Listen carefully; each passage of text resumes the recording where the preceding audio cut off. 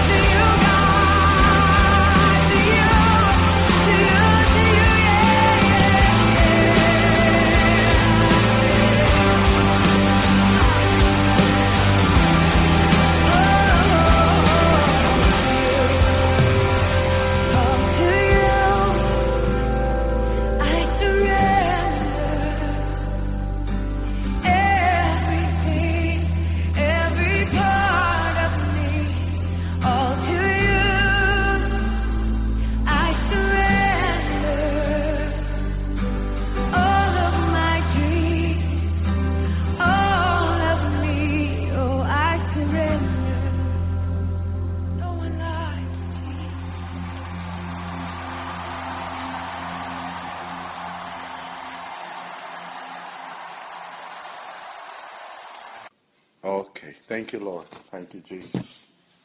Thank you, God. We're going to be this afternoon or this day in Genesis. Revelation 1. Genesis. I got stuck with Genesis.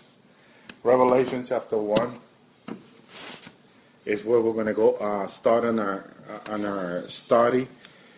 We know that Revelation 1 is the revelation of Jesus Christ to his servant John. So I'm going to title this teaching, the 22nd chapter of the book of Revelation, the revelation of Jesus, part 1 is this, and then we'll go to part 2. But this is part 1. Revelation of Jesus, part 1. Amen. The revelation of Jesus Christ. So we start in Genesis chapter 1. Revelation 1. The revelation of Jesus Christ, which God gave unto him. Hallelujah. The revelation of Jesus Christ, which God gave unto him. So it's the revelation of Jesus Christ. Amen. Amen. Praise the Lord. That which God gave unto him to show unto his servant the thing which must be surely be done. You see that in that verse, then I'll have my wife read verse 2 and then Brother Ben verse 3. But in verse 1 is what I want to point out is that Jesus himself weigh upon the revelation of the Father. We supposed to wait on the revelation on God or from God through Jesus. Let it be if we are proper messenger. Really, Jesus, we see the revelation from the Father. He gives it to us and then we give it to his people. That's the way it is. Jesus is sitting at the right hand of the Father. He wait upon the Father for his revelation, the timing. That's why no one knows the day nor the hour upon the coming of Jesus, because only the Father knows. Only the Father knows. He has not given that revelation to anyone yet. Amen? So it's very important. So Jesus received it. He gives it to show unto his servant the things which must surely be done, which he sent and show by his angel unto his servant John. Now, another person, an angel. An angel, Jesus received from the Father. Jesus gives it to the angel. He gives it to the angel to bring it to John. It don't mean that the information is lost somewhere, like it happened on earth. That when you get a message and you give it to someone, that other someone may miss a lot of it. Well, the angels don't have those problems. Angels are empowered by God to do this work, and they don't forget anything. Their mind is fully capable to deliver the entire message and revelation together, which is so much for us. No computer can really, right now, in this 2016, no computer can handle the entire Bible in a visual revelation. As the example of the book of Revelation, which it was shown to John. If you read the word, hallelujah, to show unto his servant the things which must surely be done. He not only told him, he showed him. He showed him. So the Bible is visual. It is real, it's reality. And the information, it is so much more than any computer out there. Amen. And so the angel needed to come to John to help John receive the revelation, see what God was going to show him. Hallelujah. And being able to pass it unto us. So John is receiving by the angel that the Lord sent, and is writing down these things, because you're going to hear that they are recorded. When you record something, you don't miss anything, because a recorder, which we have today, digital recorder, and so much recorder, it retain most all the information. None of it is lost. Amen. So John's mind God did something to John's mind that it was not like your mind and my mind. His mind was behaving or was like a recorder. Amen. Not only he was listening, but he was seeing, he was writing down, and not one word was added or taken away. Isn't that right? Isn't that what the Bible said? Mm-hmm. So his mind was like a recorder. Verse 2 now. Who bear record of the word of God and of the testimony of Jesus Christ and of all the things that he saw. So when he say he bear record, what does he mean?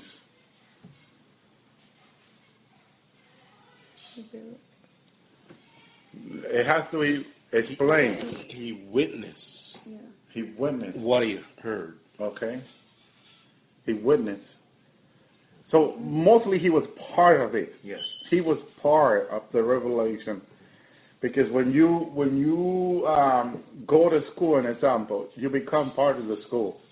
That's why they say, oh, you went to Harvard, you went to, because you'll become part of it. Amen. So John was part of the revelation himself. His whole life was part of the revelation. When John, the Apostle John is remember, when people talk about him, what do they say? Oh, he's the one that wrote Revelation. Doesn't they say that? Because immediately his life became part of the revelation. He was part of the book of Revelation. His life was part of it. So when someone criticizes the book of Revelation, they're criticizing John. They're criticizing John. And when you criticize the message of a prophet, you are criticizing the prophet. Amen. And that's why the Lord says, anyone that comes against one of my little ones comes against me, because you're coming against their message, you're coming against their life, you're coming against everything that has to do with God. And that's why be careful when you criticize someone, either someone in the Bible or a prophet of the Lord, calling someone a false prophet. It is a serious matter. I tell you right now, it is a serious matter. It is like an abomination, which an abomination is a great sin, brothers and sisters. So please pray before you call anyone a false prophet, because it's like an abomination. It's a serious sin. And God doesn't take it lightly. God doesn't take it lightly. That's why he talks about the marker. And then, because he doesn't take those things lightly. And we have to learn about these things. Verse 3, brother Ben. Blessed is he that readeth, and they that hear the words of this prophecy, and keep those things which are written therein, for the time is at hand. Now, we know that this book was written close to 2,000 years by now, but it still tells you the time is at hand. What do you mean by that? That it's drawing near. Drawing near, amen. That it's coming to pass. Coming to pass. Draw nigh. And then it said, blessed is he that readeth. Why is he blessed? Why are we blessed when we read it? Because it's the word of God. Amen. That's it. We are blessed when we read it because it's the word of God. It is God's word that it will be fulfilled. And it's going to come to pass. And God is not a man that he will lie, or the son of man he will repent. So it's very important we understand that this word is his word. It is going to come to pass whether sooner or later. Amen. God is going to fulfill his word. So it's very important we know and we understand the seriousness of God's word. Amen. Thank you, Lord. Now mine is verse 4. Praise the Lord. And then the hearers and the keeper the word of the prophecy. When you hear and keep the word of a prophecy, it's very important, because then you believe the prophet. You believe God sent the prophet. So take that to heart, please. Verse 4. John to the 7 churches which are in Asia. Grace be with you and peace from him. Hallelujah. Peace from him which is and which was and in which is to come. And from the 7 spirits which are before the throne. Now, Jesus was, and Jesus is to come. Brothers and sisters, hallelujah. He is, he was, and he is to come. Why does he say is first? Because he's in the action. He's doing something in our life. He's doing something in our creation that we don't see, but he's always doing something. God is active because he's alive. Alive means in order for you to be alive, you got to have movement. You got to move. You got to do something. You got to say something. What God is saying, and he's always doing something in behalf of his creation, behalf of his people. So he is fighting for us. He's interceding for us. Imagine that. That's why he's alive. He's interceding for us. Praise the Lord. So that's very important to also No, that God intercedes for us, praise the Lord, in that He is faithful, God is faithful, and God is going to bring His word come to pass, brothers and sisters. Amen. The churches in Asia, because though in the time of John, these are the churches that were saved through the Apostle Paul and the rest of the apostles. And they were always waiting for a message from God, from the apostle. Amen. From through the hand of the apostle or the Apostle Paul. Amen. By this time of this message, I believe the Apostle Paul was dead. Peter and them were all dead. John was actually the last apostle. I believe this is one of the reasons why when the Bible was being put together, people did not want to add the book of Revelation because it was the last book of all the books that were written, because most of the apostles were dead, and the only apostle alive was the Apostle John on the island of Patmos. And he was in his 80-plus years when he was there. So all of them had died. Remember that John was one of the younger apostles. A lot of people don't remember that. John was one of the younger apostles of the Lord. Amen. Which helped him to stay longer, Lord. But it don't matter. The Lord could keep John, his disciple, longer than anyone. A lot of people, when they asked Jesus about John, and he said that he could keep him longer, they think about the life of John because he was the last apostle, John. And they think that when Jesus spoke to us, he was talking that John was going to die last than everybody else, or go home last than everybody else. A lot of people think so. Amen. Verse 5. And from Jesus Christ, which is that faithful witness, and that first begotten of the dead, and that Prince of the kings of the earth, unto him that loved us and washed us from our sins in his blood. Amen. Praise the Lord. And going back to verse 4, before I talk about verse 5, Jesus is the past, present, and future. His word is prophetic, past, present, and future. It will definitely change your life. Remember that, past, present, and future. Verse 5. And from Jesus Christ, which is the faithful witness. God is not, it doesn't only say or create. God is also a witness of himself for what he has done. So that's why God cannot swear for anyone greater, because there's none greater than him. So he swears for himself, for his own throne. And I heard someone saying, why did God swear for his throne?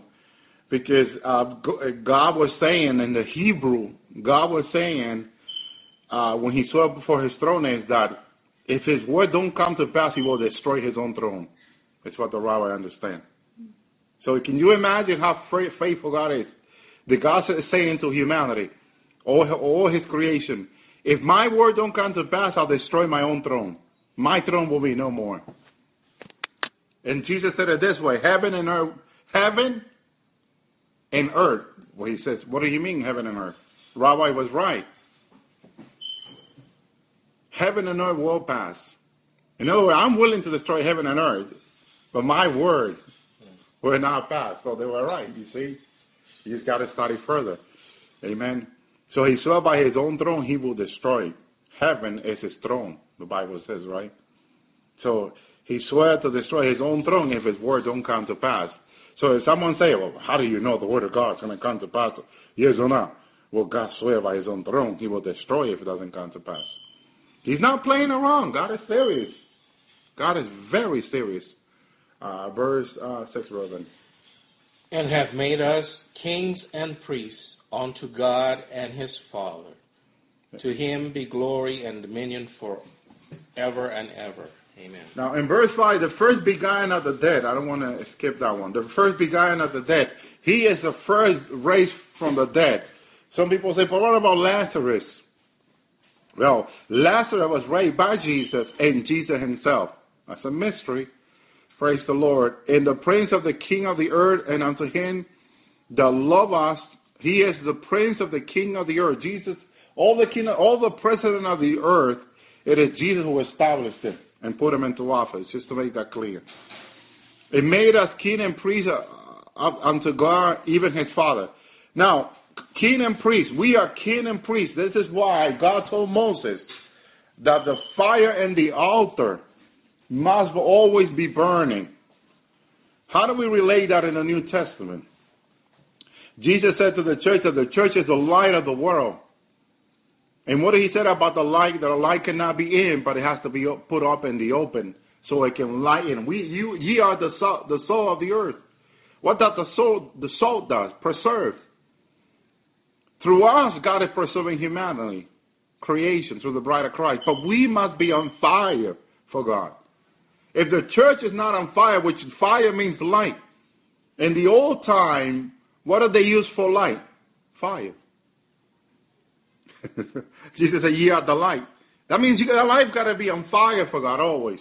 If you're not on fire for God, you're not lighting anyone. Praise the Lord. Now, fire, the fire in the altar that God told Moses to keep burning, represented what? Jesus.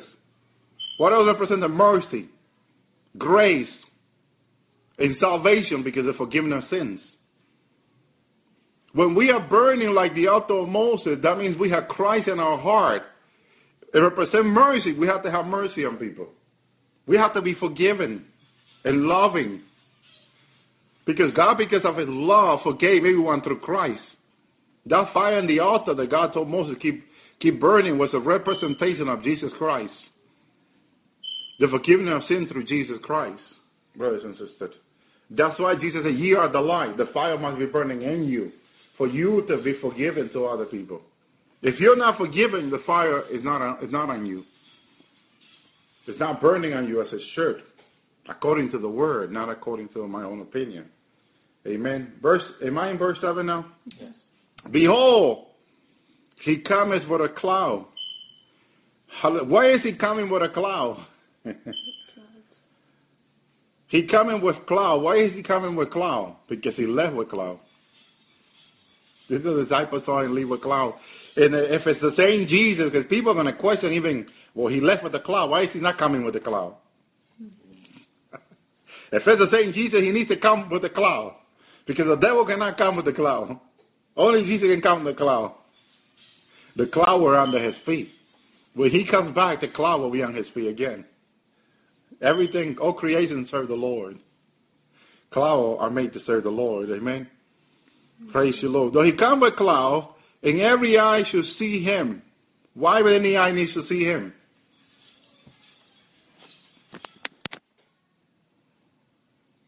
Because when he left, he did not left hidden from everyone. All the multitude that have received him saw him go.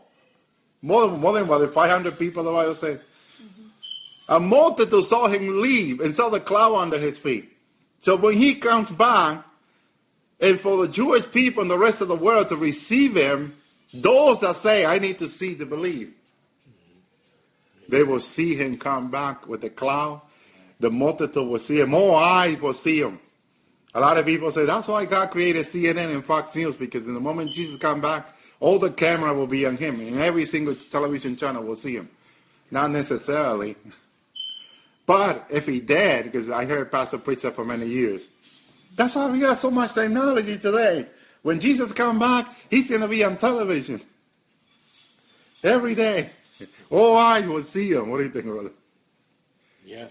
Does that help? All the television camera. Because when the president is going to speak, they got all these television cameras here. Yeah. And all the world can see him, right? Mm-hmm. Praise the Lord. But I think he is so big and so large, and he's only present. I don't think he needs camera. When he's come back, all eyes will see him because he's only present. He'll be here in the Philippines and everywhere. Just in case for those that God is omnipresent. Omnipresent. So he'll be everywhere. He doesn't need television camera in case some people say, oh, amen to that, Brother Ellie. No. Everyone can see it. You don't need to see him through television. He'll be right there in front of you, large as a giant. Praise the Lord. Thank you, Lord Jesus. Although he's 5'7", 5'8", he's still a giant. Thank you, Lord. Praise you, Jesus. Where are we now? Verse 8. Wait a minute. Okay, I didn't finish verse 7. Even they which pierced him through. Who was the one that pierced Jesus? The soldier. The Romans. Right. In Rome, in the Catholic Church, they will see Jesus when he comes coming back. The Jewish people will see him. The rest of the world will see Jesus when he comes back. He wants to be seen by everyone. Why? Because he wants everyone to know that his word is true. That's why. He is the witness of his own word. And he's going to confirm his word to them with his own presence, with his own appearance.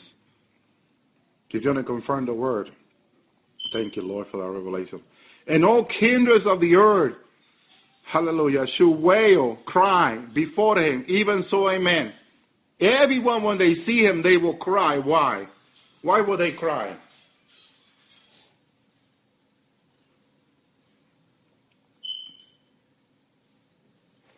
Because in that moment, they will know he's the only hope.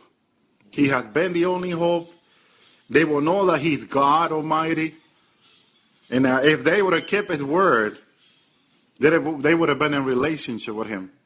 When Martha and Mary saw Jesus coming, what did they do? They cried, Lord, if you were here, my brother would have not died. Why do they cry? They just not cry only because their brother was dead. Because he was already buried 4 days ago. I mean, you can cry so much, but I don't think you're going to cry straight for them.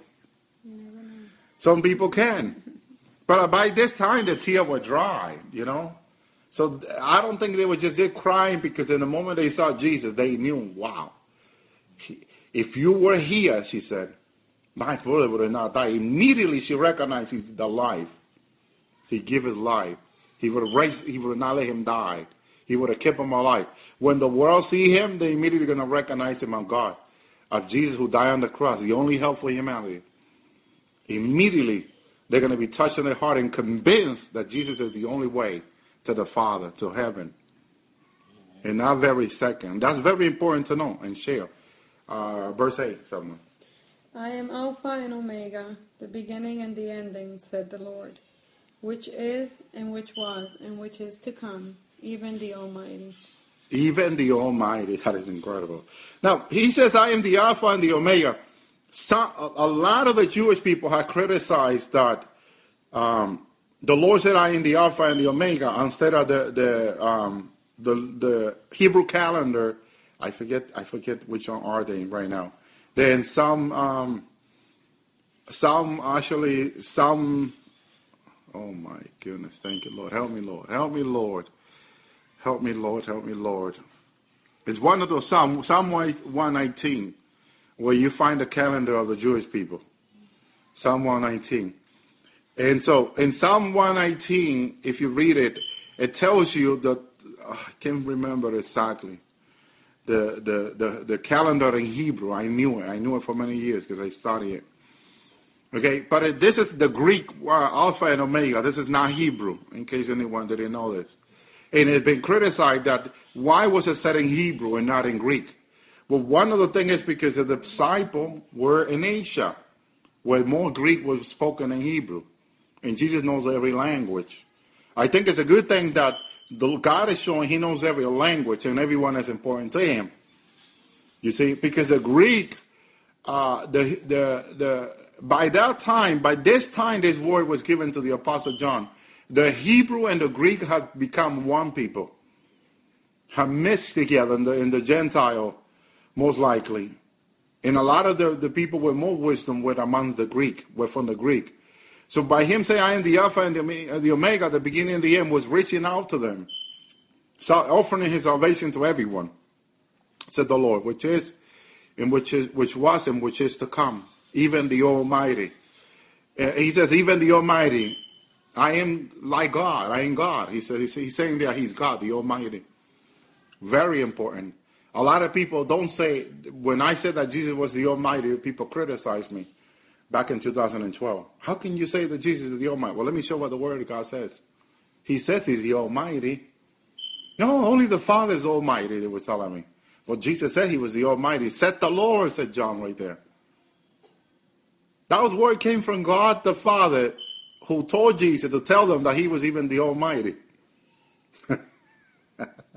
And they're criticizing Jesus for saying that he was even the Almighty, when the word came from the Father.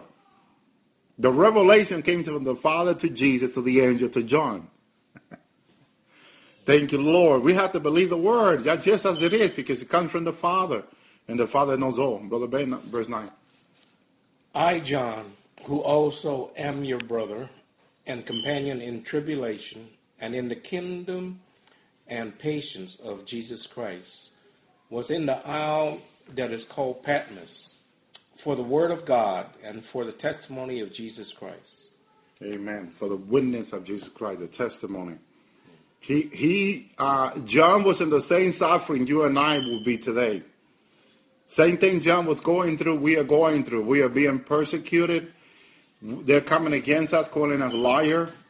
There's so many ways they're coming against us. Hallelujah.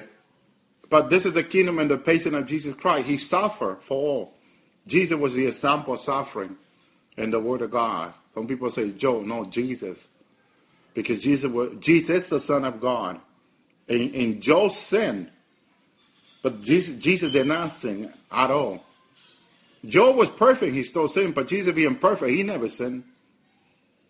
That's the way. You got to see it for what it is. Because people, no, Job, no, Jesus.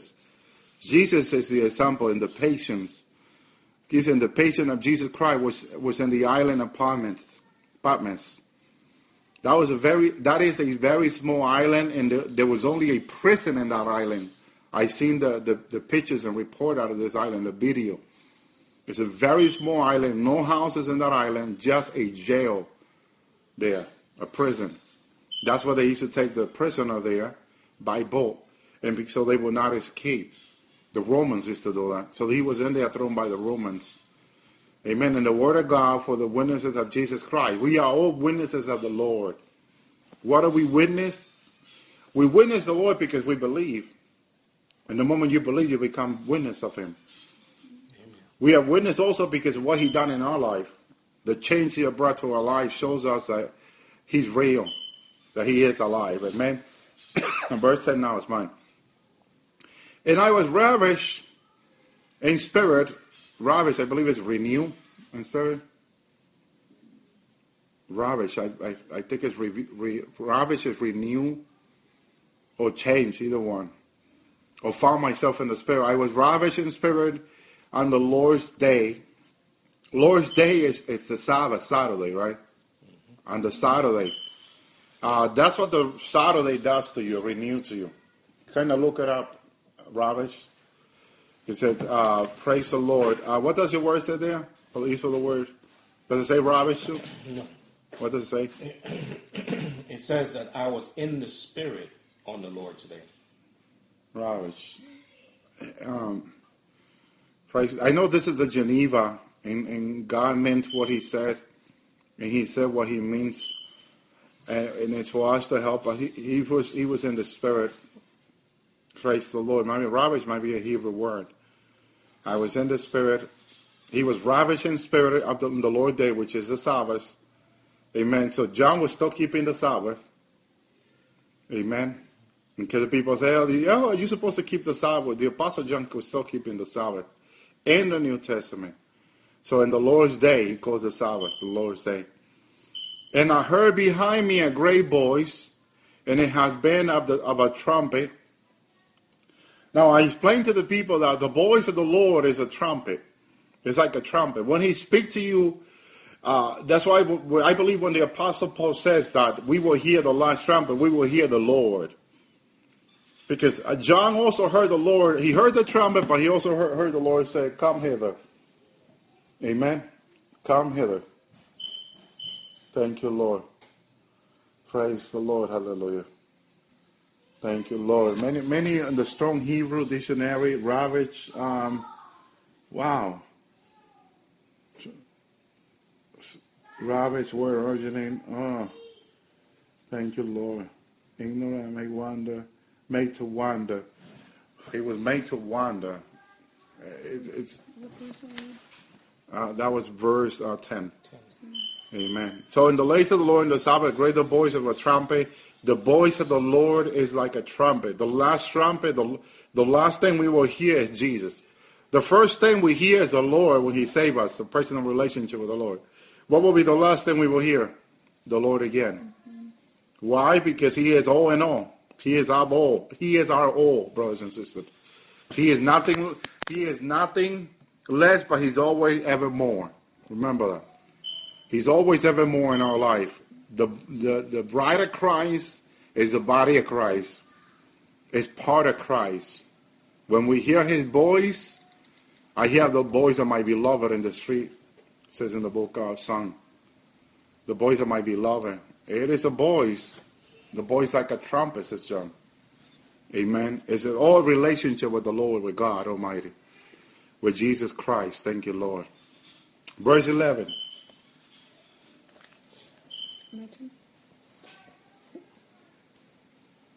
You heard a trumpet that was saying something. Saying, I am Alpha and Omega, the first and the last, and that which thou seest, write in a book, and send it unto the 7 churches which are in Asia, unto Ephesus, and unto Smyrna, and unto Pergamos, and unto Thyatira, and unto Sardis, and unto Philadelphia, and unto Laodicea. Now, one thing I want to say, that John did not have the knowledge of write. John was a man with no school. Okay, that means John was not a writer, which was called, remember what it was called, the writer in the back in the... Scribe. That's the word I was looking for. Thank you for helping me. John was not a scribe to write any book. When it was told to John to write, that means that the word was important to be put in a book. Now, an angel could have wrote this for John.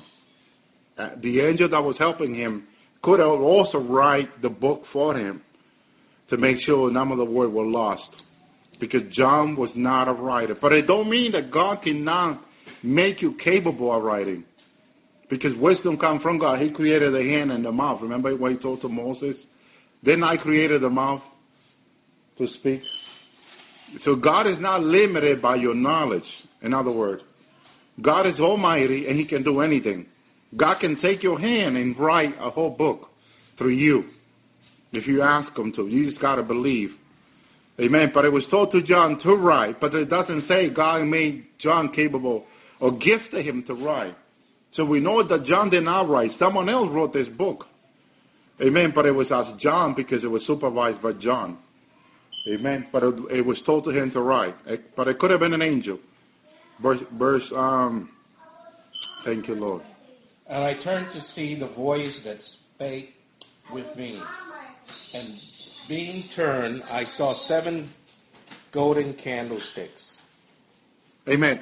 The 7 golden candlesticks, the menorah in Hebrew, the 7 golden candlesticks are the representation of the bride of Christ, the fire and the bride of Christ. This is why God told Moses to keep the fire in the altar burning. Okay? Because it represented the bride of Christ on fire for Christ. So it's very important that we remain on fire for God. Amen. Now, my wife said something to me. I said, we're talking about the menorah, the 7 candlesticks. We talked about this morning, what happened if some of the candles are off? What happened if some of the candles are off? And if some of the candles are off in someone's life, and the person is lukewarm, when the candles are off, the person is lukewarm, then the person cannot be merciful. The person cannot help anyone if some of the candles are off. Because if we are supposed to be on fire, we're supposed to be the light of the world. If the candles are off, we're not being the light. Then we have no discernment. Why do we need the candlestick on? Why do we need the candlestick on? Because we need to have discernment. That's why. Discernment of good and evil. Discernment of demons. One of the things that fire is used of in some of the homes even today is to keep the bugs away. People will light up a can of fire next to their home to keep the bugs away. But in reality, that's to keep the demons away and the spirit. When you are on fire for God, demons stay away from you because of the fire. The fire represents God is fully in your life. The Lord is fully in your life. The Almighty is fully in your life. So the candlestick, all 7 represent Jesus, the Word of God. Represent the fullness of God in your life. When all 7 candlesticks are on fire, are burning, the fullness of Christ is in your life. The fullness of the Spirit is in your life.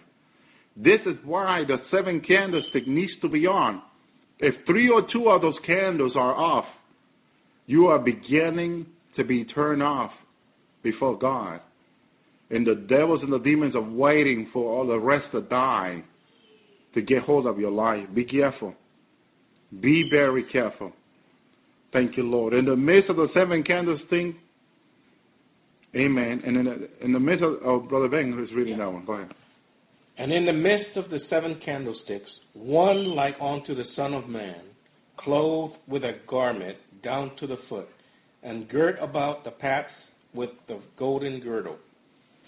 Now he is in the midst of the 7 candlesticks. He is in the midst of his bride. The 7 candlesticks represented the bride, the will of God. Now he is in the midst of his bride. That's why when Jesus said for us to be the light of the world, he's not telling us to do it alone. Because he told his disciples, I will be with you all the rest of your life. He is in the midst of us, with us. He is the fire. Remember the 3 Hebrews that were thrown in the fire by the king? Meshach, Shadrach, and Abednego. And the Lord was with them in the fire. Why can the fire consume them? Because the fire of the Lord is greater. Greater is he that is in us than he that is in the world. Thank you, Lord. The Lord of fire is greater.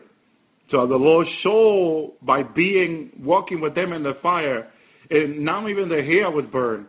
The fire of the Lord was protecting them from the other fire. Amen. Because this fire was greater. Thank you, Lord. In the midst of the 7 candlesticks, one like it to the Son of Man. Jesus, we are made in the image of God, like the Son of Man. Clothed with garment down to his feet. He is fully dressed. The bride needs to understand about dressing, clothing. God wants us to be fully clothed. The Son of God is fully clothed. Read it right there. I'm going to read it again. And in the midst of the 7 candlesticks, one who looked like unto the Son of Man, clothed with a garment down to his feet. Why is he clothed down from his neck down to his feet, or from down to his feet? Because he's not going to be a temptation to nobody. Our body can be a temptation, men or women. The Bible teaches us how to dress. And Jesus is our example. He dressed right all the time. Every time I see the Lord, he's always dressed right, covering himself completely. None of his part in his body are naked, neither his leg or anything. He's very careful to dress, in other words. And he's the Son of God, brothers and sisters. So why women and men today think that it is okay to show part of their body when they get dressed? It's not okay. It's not okay. Down to his feet, girded about the path with a golden girder. Amen. Verse 14. His head and his hair were white as white wool and as snow. His eyes were a flame of fire. So one thing the Lord revealed to me that I'm going to share today. Amen. But his head and his hair were as white wool. Why? Because the white hair in the book of Proverbs is pointing to the wise, to the older that are wise. One. His eyes were a flame of fire. What he's shown in Genesis, his eyes are not like fire. Because he comes to create with love and caring. Well, when he returned here, he doesn't return with love and caring. He returned with fire on his eyes. Fire means judgment. Fire came down on Sodom and Gomorrah when he came to judge them, brothers and sisters. So he comes to judge the earth back again with fire in his eyes in his second coming. In other words, to destroy the evil, to burn. Everything will be tested by fire on the end of time, the Bible says, Paul writing to the Corinthians. Even our works, the bride of Christ's works, is going to be tested by fire. Why? Because God is going to test our life, our works, his creation, the earth, by fire. Why is Satan and all them being thrown into the lake of fire? Because the fire of God, they will not pass through it no more. Because they're not repenting and they're fully in sin. Nothing sinful will ever come to the Lord's throne anymore, or be in the Lord's kingdom anymore. Nothing that cannot pass fire, the test of fire. Because I had asked the Lord, Lord, with all these demons on the earth that look like humans, how are they going to go to the millennium?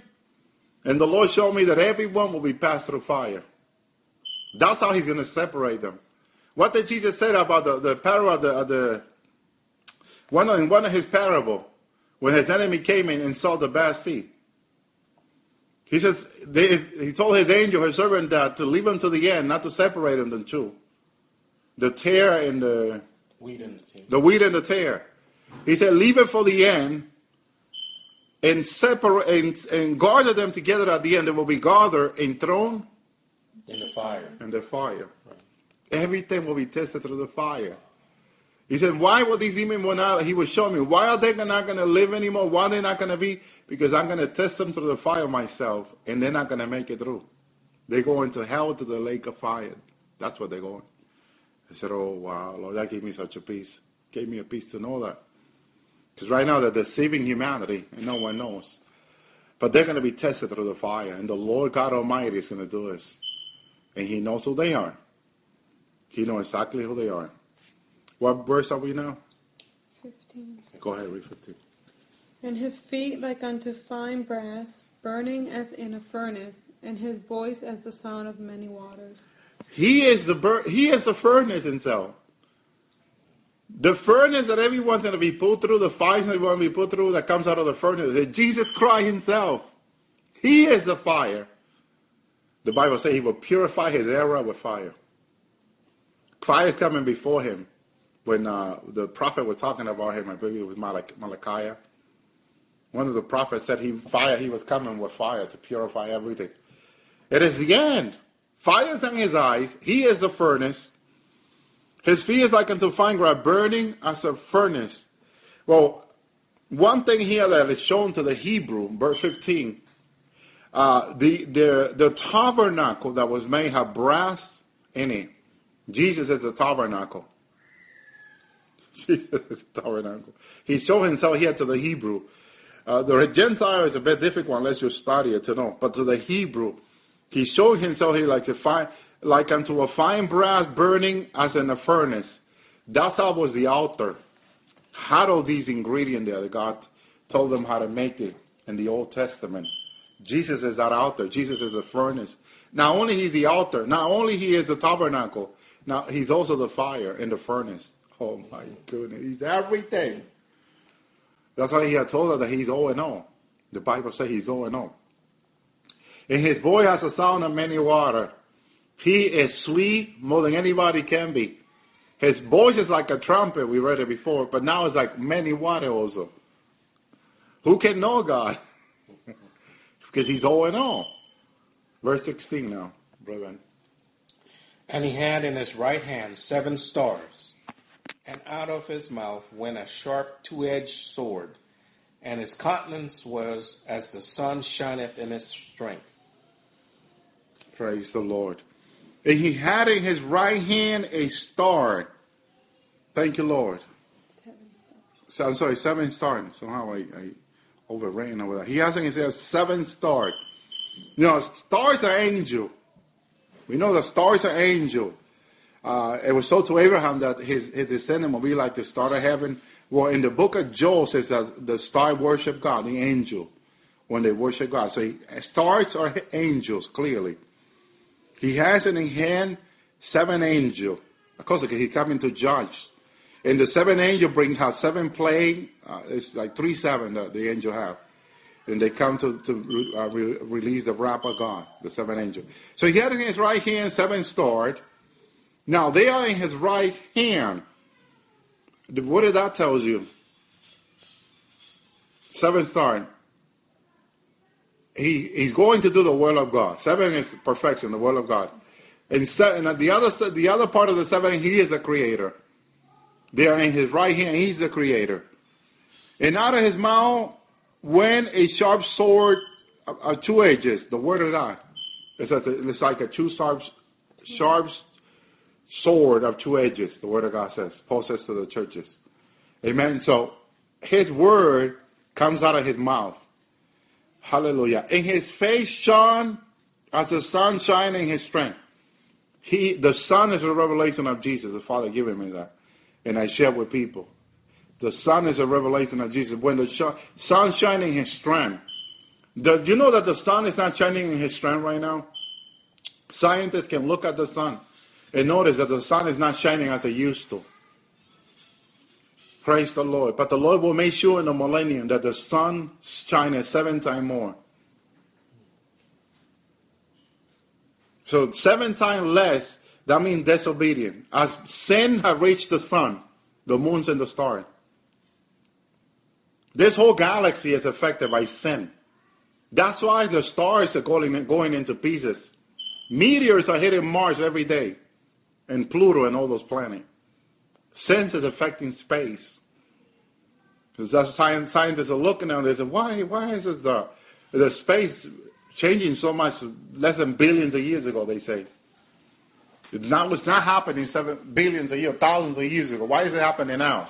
Because we are in the end time. And God said, I will shake the heavens and the earth. So everything is being shaken. I know the earth is shaking a lot lately. But also space is shaking a lot too. Because God said, I will shake the heaven and the earth. So all these meteors and what are the names? Meteors and stars and asteroids, that was the word looking for, are going about the cloud because of sin, because of the end time. These are the signs from God, from heaven, that Jesus is about to come. If you don't believe anything we are saying, look to the star, look to the heaven with a telescope, get a good telescope, and see all the things that are happening in space, which is a sign. Or look at the program of the things that are happening in space. Sometimes I look at them and I'm amazed. Where are we now? 17. My turn, right? Mm-hmm. And when I saw him, says John says, when he saw him, what a beautiful thing is to see the Lord. I fell at his feet as dead. That's one thing I don't know how to explain it. But everyone who sees the Lord, I think it's because sin is dead. And we still have sin in us. So when sin comes to Christ, die, has no power, in other words. I believe that's what it is. Because sin is dead. It has to do with dead, sin. He fell as dead. That means he still has sin in his life. We still have sin in our life. Although the blood of Jesus cleanses us from all sin, all unrighteousness. Praise the Lord. But we are still like sinning machine. We still sin, brothers and sisters, daily. This is why we need to repent. And repent daily. And we need to take repenting serious. A lot of people are not taking repentance serious. They repent when they can, they say, or when they remember, or maybe every Sunday. No, you need to repent every day as much as you can. Why? How many times a day do you sin? Can you honestly say you sin? Because a lot of people say, I don't sin every day. I don't go out killing people. Well, that's not the only sin you commit. I don't go stealing from nobody. That's not the only sin. I don't go being with other men's wife. But that's not the only sin. Because some people, that's the way they talk. Brother Ovi, I don't know why you say we sin every day, because I don't go stealing, I don't go killing, I don't go committing adultery, all this stuff. There are many ways to sin. Jesus said, if you look at a woman and you lust at her, you're already what? Committed adultery in your heart. Mm-hmm. So you don't need to go out there and sleep with anyone. What they call a white lie, that's a sin. Yeah, white lie is a sin too. So that we sin so many ways, we just got to honestly recognize our condition and repent. Mm-hmm. And not justify, so let the blood of Jesus justify us. Because only the blood of Jesus. You know, when you say, oh, I don't do this, well, I don't do that, I don't need to repent because I don't need to repent because I don't do it, you're justifying yourself. You know, when you repent, the blood of Jesus justify you, the word God says. Yeah. Let the blood justify you through repentance. Don't you justify yourself and say that you have no sin. Because God will prove you in the white throne judgment that you're a liar. God is going to prove everyone who say, I have no sin, that they're a liar. Amen. So he fell on his seat, and then he laid his right hand upon him, saying unto me, fear not, I am the first and the last. In other words, he's in control of our past and future and present too. So he is in total control. So we don't need to be afraid that sometimes I used to think, I was worried, I remember, which I asked the Father to talk to me about this, if when I was teaching the Word, if I was sinning.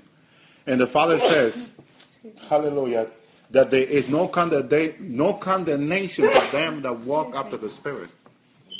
So if you are in the Spirit when you're teaching, there's no condemnation to them that walk after the Spirit. In other words, the Spirit's giving you the Word. The Lord Himself is giving you the Word. You don't need to be afraid. And that gave me such a peace because I used to condemn myself all the time with the Word. You see, all this unease and without peace and all that. No, that's not of God. Anything that is of fear is not of God. The devil likes to implant fear in people's life. Put fear in people's life. Why? So even though they're reading the Word, they got this fear in them, or so much fear that they will not serve God fully. The devil don't want you to serve God fully. Why? Totally. Why? Because if you trust God, if He is with you, how can the devil come against you? There's no way he can come. The devil will tell people, why are you fasting so much? Why do you need to fast? Stop fasting. Stop the nonsense. Look at your body. It's getting hurt by it. The devil's worried about your health. He's not worried about your health. He wants to throw you in hell. How are you worried about your health? He's doing it so you can get fearful and say, I can't fast without taking my medication. I'm going to take my medication. And then people stop fasting because they say they need to take their medication. Well, unless I hear from my doctor, I'm not going to fast. Well, the Bible says you should fast. Well, I got to talk to my doctor first. Well, it's the same as, let's say, you forget to take your medication, right? Like me, I forget to take my medication. So wouldn't it be the same thing? Why not fast? You're forgetting to take your medication. So the whole thing that the devil works through fear. The devil works through fear. Mm-hmm. And anything that tells you not to serve God or keep the Word or fast or commit your life to the Lord, anything that will tell you not to do that is not of God. Mm-hmm. And it can be a person telling you. It can be a pastor telling you that. Because there are pastors that tell people they don't need to fast. Oh, Jesus did it all on the cross. Why are you fasting for? You see, there's so much nonsense and false teaching out there that you need to be careful. Do what the Bible tells you to do. The Bible, Jesus said to his disciples that while he was among them, they didn't need to fast. But when he was going to be taken out of them, they needed to fast. Fast is a need to do thing in the Lord. Submit the flesh to the Spirit. That's for fasting. So anyone that tells you you don't need to fast, you need to be careful, and you may need to rebuke them. And then repent for listening to false teaching. Thank you, Lord. Praise you, God. So he's out there up on me, say unto me, then the Lord touched him, the Lord gave him strength. He fell as dead, and the Lord gave him strength. When you feel weak, I want to say this, when you feel really weak, you have no strength, ask the Lord to touch you. What did he do to John? He touched him, and then he received strength. He said, Lord, touch me. Please touch me today. Lord, I have no strength. Please touch me. The Lord has come to me many occasions, even while I'm preaching. Standing next to me, he got in his right hand or left hand and touched me, and I immediately received strength. Oh, I love that. Thank you, Lord. When we are weak, ask the Lord to touch you. John fell dead at his feet. The Lord had to touch him. Daniel fell dead at his feet. There are many things that will take your strength away. Worry will take. Worry is one of the main. In raising kids too. That's what my wife said. But your ministry can take your strength away too. We have to ask the Lord all the time to come and touch us. Praise the Lord. I know when I minister a lot, sometimes I have no strength. And the Lord I have to ask the Lord to come and touch me. Amen. So Daniel fell dead at his feet. I'm trying to remember who else. That's what I'm trying to do.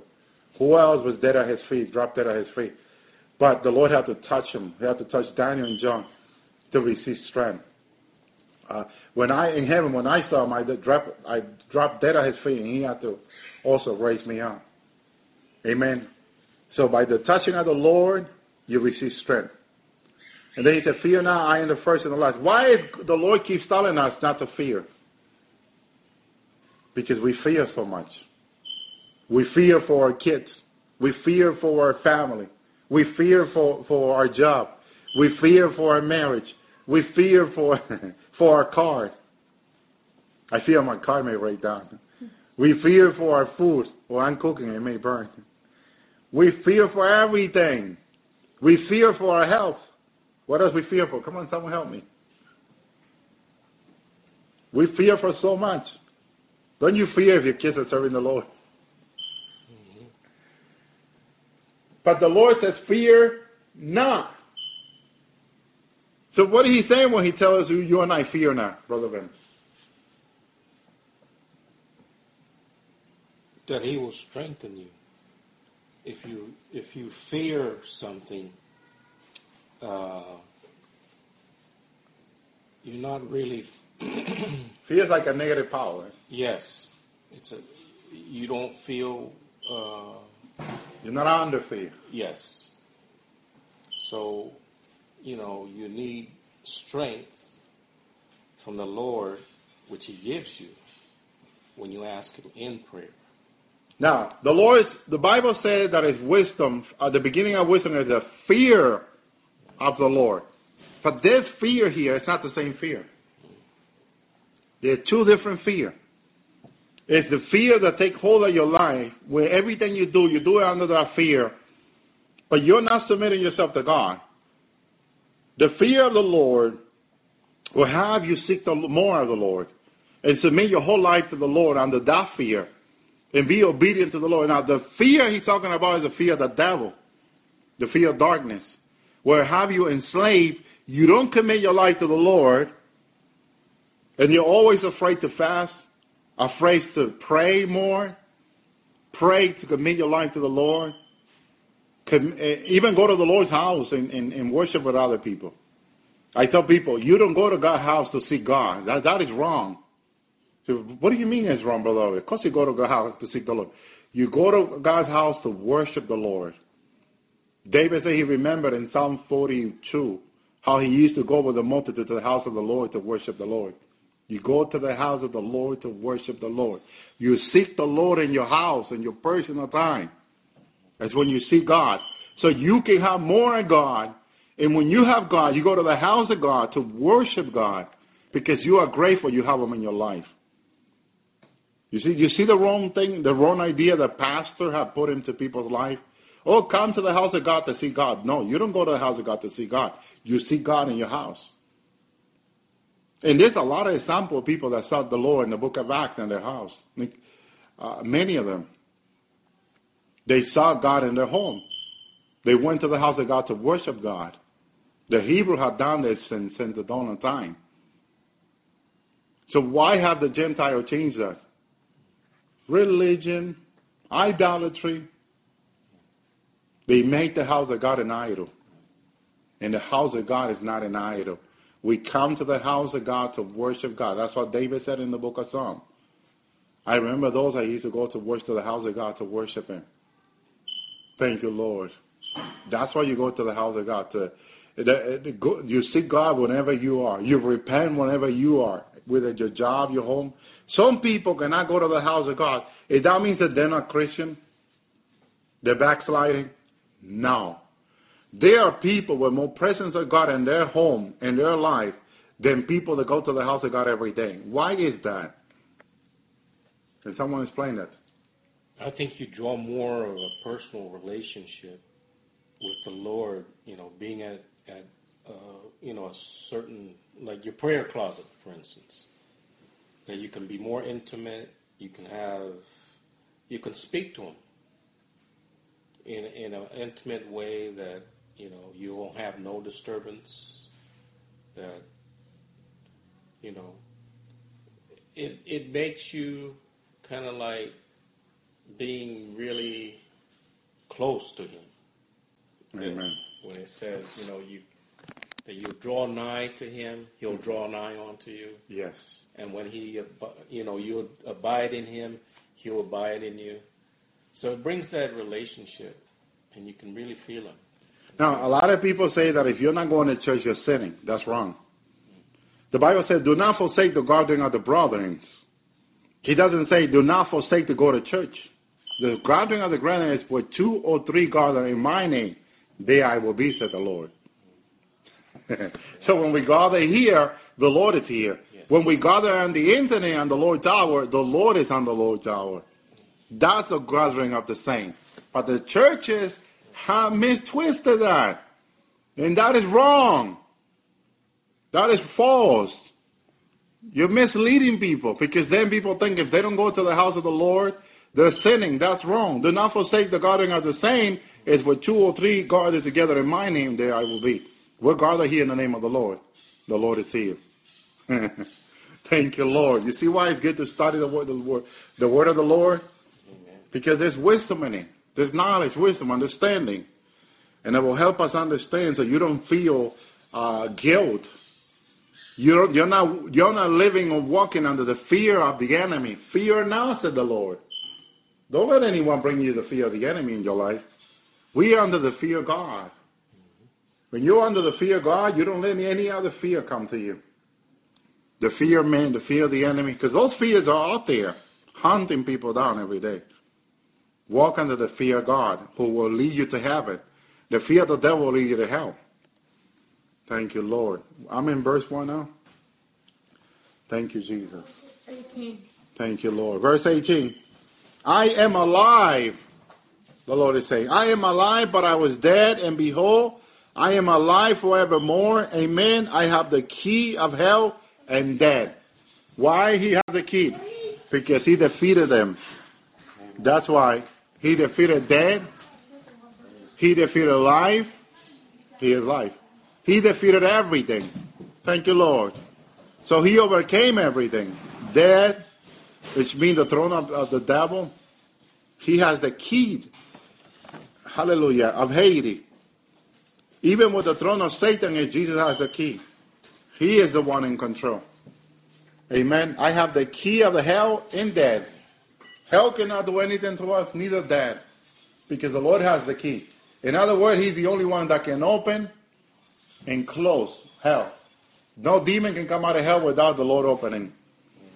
Thank you, Lord, for that. Verse 19, Brother Ben. Write the things which thou hast seen, and the things which are, and the things which shall be hereafter. See, this book is about the past, the present, past, and future. That's what this book is about. Present, past, and future.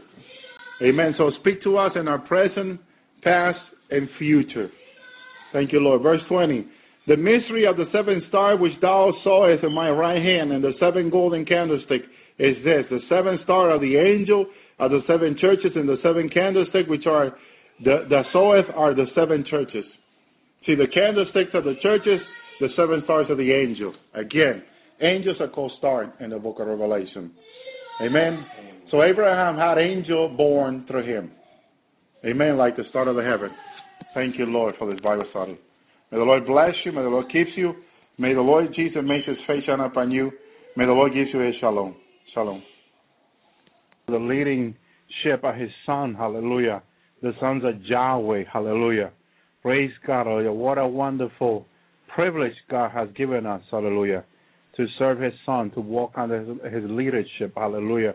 And we got to be grateful. We got to be thankful, hallelujah, for this great privilege, hallelujah. Praise God, hallelujah, that God is given us to serve him, hallelujah, and to seek his presence. Just to be in his presence is just a privilege that God has given us, hallelujah. And we got to be thankful, hallelujah, just for that, hallelujah, for being in the presence of God, hallelujah.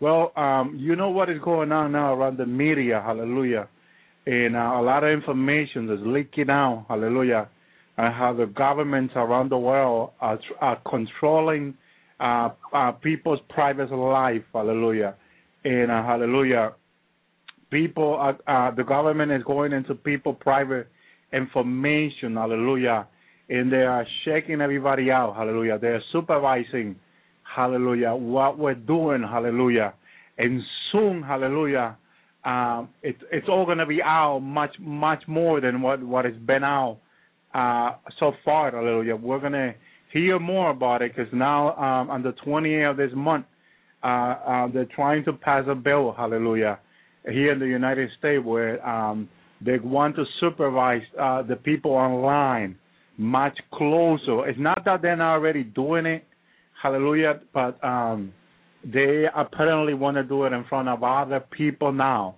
But secretly they've been doing that, hallelujah. And we know that all these governments have been online for a while now, hallelujah, just supervising people, hallelujah, getting into people's private life, hallelujah, which is not constitutional what they're doing, hallelujah.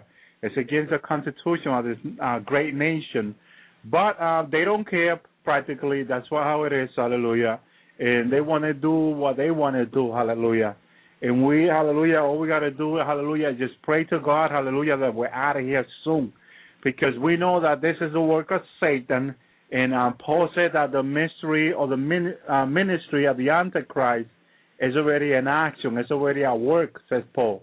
And we know all this is happening biblically, hallelujah. And I know a lot of people are surprised from what they hear, hallelujah, that it's happening, hallelujah. But when we open the Bible, hallelujah, it's there, clearly it's there, that all these things are going on secretly behind the door, exactly how the enemy likes to work in secrecy, where nobody is seeing him doing what he's doing.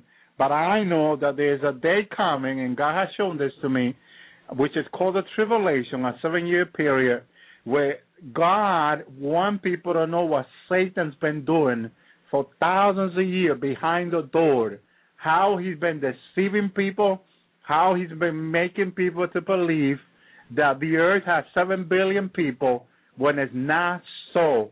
Hallelujah. And God is going to reveal that in the tribulation. And the Lord has shown that to me many times, hallelujah, that what we think are people is like 10 to 1, hallelujah, 9 being human and one being human and the rest being the sons and daughters of Satan, of his own doing, of his own making, hallelujah. But now it's very hard for people to discern who is human and who's not, hallelujah. But that is what is going to happen in the tribulation.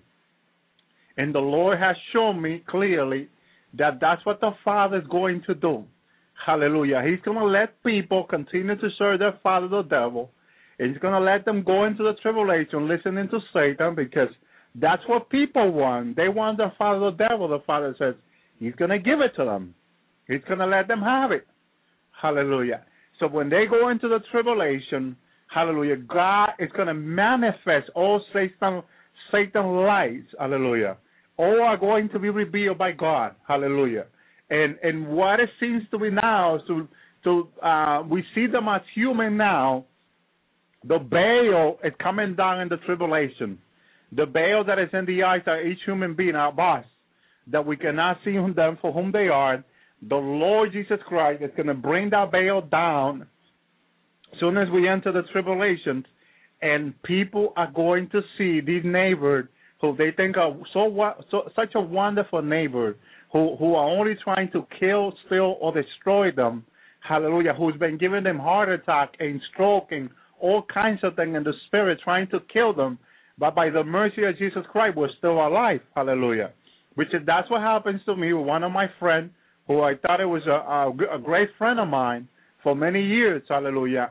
Hallelujah, the Lord revealed to me and showed me, for me to see, hallelujah, in different ways in the spirit, that he was a principality from Satan, one of Satan's greater principality, hallelujah. And I did not only saw him in the spirit for whom he is, the Lord also took me to the heavenly places, the Bible calls it, where these demons and principality rule, and showed me him out there, and I couldn't believe my eye.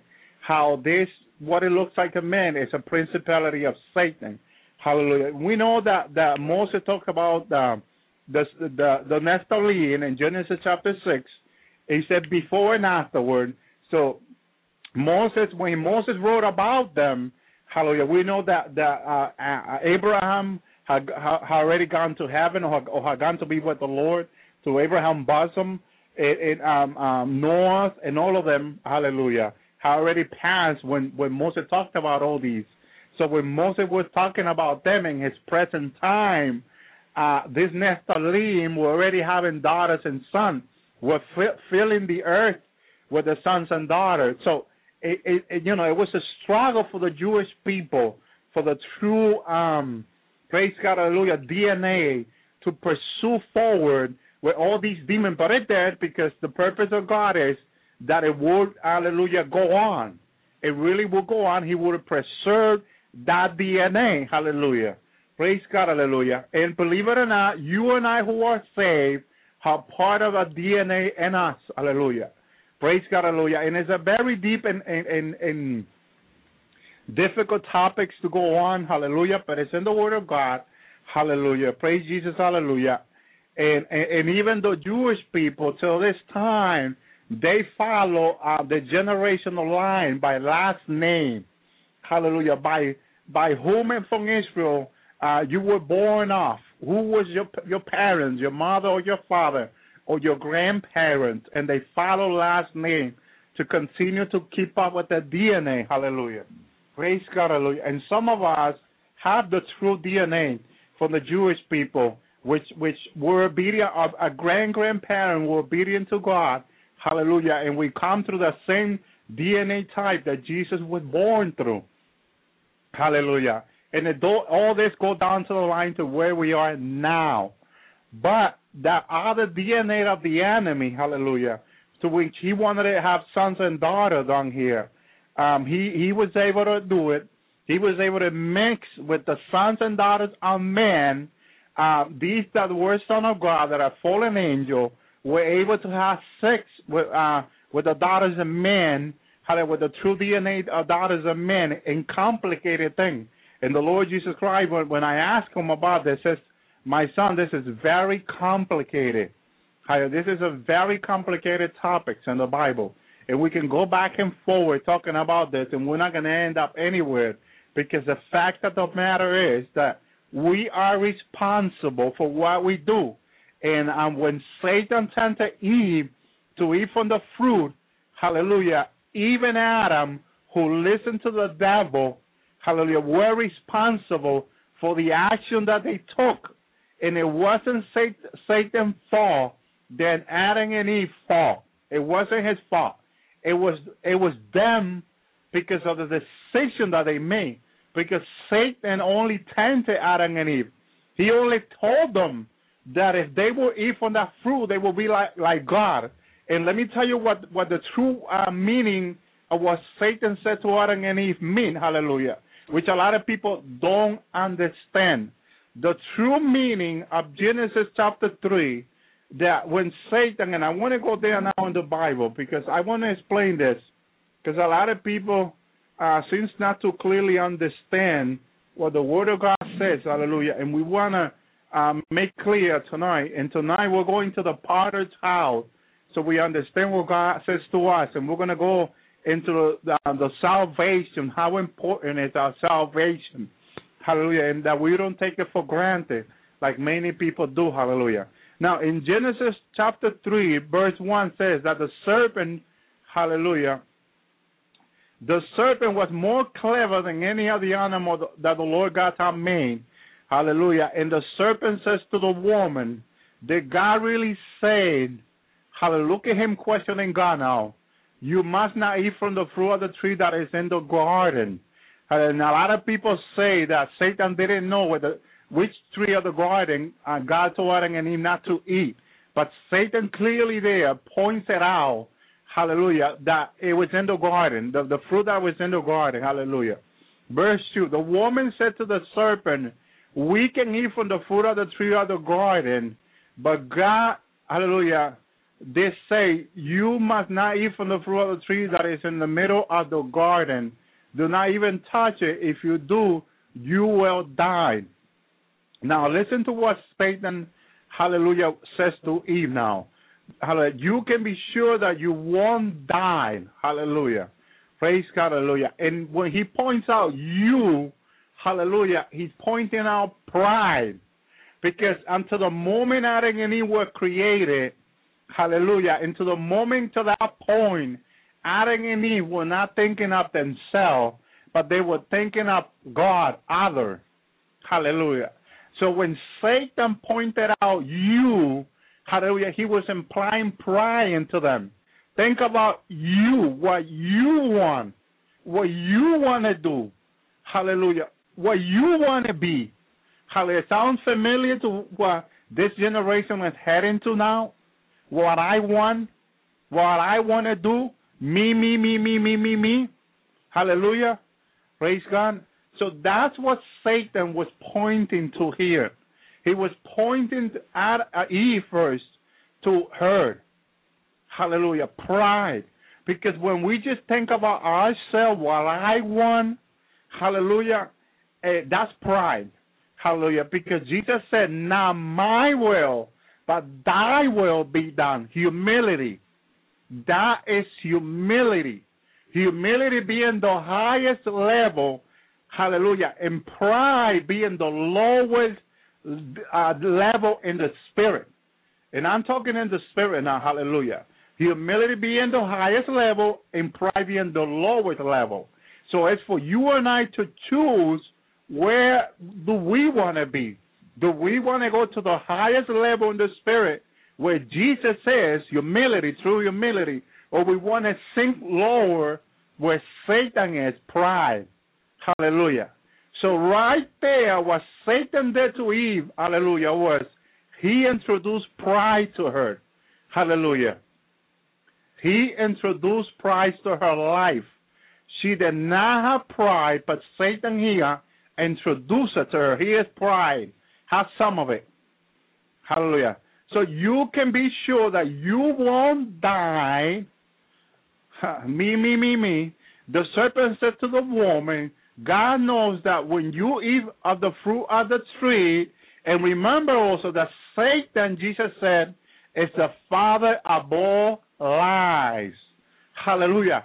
So every word that is quoted here is only quoted for our information. But we got to study the word, hallelujah, with open understanding from God, so we can meditate on and we can receive the message that God is conveying into our life, into our spiritual life. Hallelujah. So we got to understand, hallelujah, what the word of God is saying here, what it's teaching us. Hallelujah. Praise God. Hallelujah. So God knows that when you eat of the fruit of the tree, you will know things you have never known before. Water lied. Water deceived. Hallelujah. Praise God. Hallelujah. Water deceived. Water lied from the father of all lies. Hallelujah. Praise Jesus. Hallelujah. Praise God. Hallelujah. And we got to pay attention to the lie of the enemy. Hallelujah. We don't want to ignore them. Hallelujah. Hallelujah. And then Satan continued here. You will be able to tell the difference between good and evil. You will be like God. Pride, my brothers and sisters. Pride is the root of all evil. Pride is the forbidden fruit that God don't want you and I to eat from, to have in us. Hallelujah. Pride is the lowest level in the spirit. Hallelujah. I don't know if in your experience with God, God has taken you to hell. God has revealed hell to you. But if some of you that are listening to me who God has taken to hell, you know that when God takes you to hell, one of the rules that you see, the rules by itself, that is a key in hell, is pride. All the demons are prideful. Hallelujah. They think they are God in themselves. Hallelujah. And people have seen the demons fight one another because of their pride. They are so prideful. This is why, my brothers and sisters, pride is the lowest level in the spirit. Hallelujah. If we are fallen to pride. That's where we are fallen to. Because if we are walking in humility, like the Bible said, hallelujah, it's almost impossible for us to fall. Hallelujah. Unless we have pride. Hallelujah. If we have pride, my brothers and sisters, we got a problem. Hallelujah. And we need to repent pride. Because pride can lead to the pit of hell. hallelujah, like it has led many. Because when you're in pride, even repenting, hallelujah, seem unreachable. Even repenting, hallelujah, even repenting when you have pride seems lowered because you have pride. Hallelujah. And when you tell someone who has pride to repent, the first things that comes to mind is, why should I bow low? Why should I bow myself low? That is pride reigning. That is pride being a king in that person's life. Hallelujah. And this is why you go out and you preach to some people, you tell them about Jesus, hallelujah, and they don't want to hear it because pride, hallelujah, is reigning in their life. Hallelujah. And even a lot of people that sound humble when they speak, hallelujah, when you start telling them about Jesus, they said, what I believe, what I think, they say, oh, pride. Hallelujah. And this is very dangerous, my brothers and sisters, when we, hallelujah, don't repent, when we don't understand that how evil pride is, that it comes from the very heart of Satan. It comes from the very pit of hell. Hallelujah. And we don't want to have any pride in us. We need to repent pride, hallelujah, daily. That's how bad pride is, hallelujah. Praise the Lord, hallelujah. Now, I want to go to Jeremiah 18, and like I said before, hallelujah, we want to talk about the potter, hallelujah. Thank you, Jesus, hallelujah, which is God, hallelujah, and the clay that are you and I, hallelujah. So imagine how much we need to bow down, because that we are clay, hallelujah. We are that everybody steps on, hallelujah. But not for everybody to step on, hallelujah. Except for us to work with everybody, hallelujah. Thank you, Jesus, hallelujah. Jeremiah 18 says, hallelujah. Says the prophet Jeremiah, who is in heaven now, hallelujah. And I seen him in heaven, hallelujah. A message came to me from the Lord, hallelujah. He said, go down to the potter's house, and I will give you a message there. Hallelujah.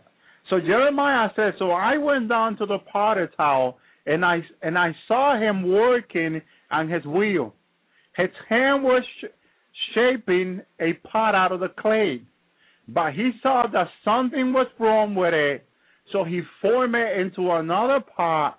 He shaped it in the way that seemed best to him. Hallelujah. Again, we are the clay. The potter is our Lord, our God. Hallelujah. Praise Jesus. Hallelujah. So I looked it up. I looked up verse 4 of Jeremiah 18:4 in different Bible version. And here's what another version, because this is going to help us out to understand the Word of God. And this is why I like to bring different Bibles, hallelujah, different translation of the Bible, because it helps us, because we come from different language, and sometimes it's hard for us to understand the old version of the Bible, the old language, hallelujah, from the 60s. So I like to bring newer version also, so I can read it to the people, and which helps people a lot. Now, verse 4 in another Bible says, he was making a pot from the clay, but there was something wrong with our pot. Hallelujah. Did that make sense to us? Hallelujah. Something was wrong with our pot. Hallelujah. So something was wrong with our pot. So the potter used the clay to make another pot. Hallelujah. With his hand, he shaped the pot the way he wanted to be. Another Bible translation. Hallelujah. Verse 4. And the vessel that he was making from the clay was spoiled in the hands of the potter. It's like, it makes it sound like it broke, or like the other one said it was damaged. Hallelujah. The vessel, the hallelujah, the pot that the potter was making was damaged, was bad. Hallelujah.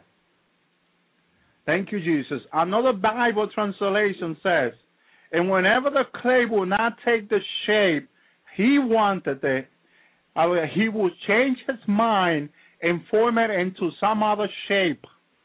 Hallelujah. Remember that the clay are you and I. Hallelujah. So the potter here says that whenever the clay will not take the shape he wanted, he would change his mind and form it into another shape. Another Bible version says whenever the potter was making and turned out badly, as sometimes happens when you are working with clay, the potter will simply start over and use the same clay to make another pot. Another translation says, but the yard he was making did not turn out as he had hoped. So he crushed it into a lump of clay again and started over again. Hallelujah. Praise Jesus. This is why, my brothers and sisters, I want to read this. I want to read it from the different Bible translation so we get the message tonight or today, whatever hour we're in, hallelujah, that God is forming you.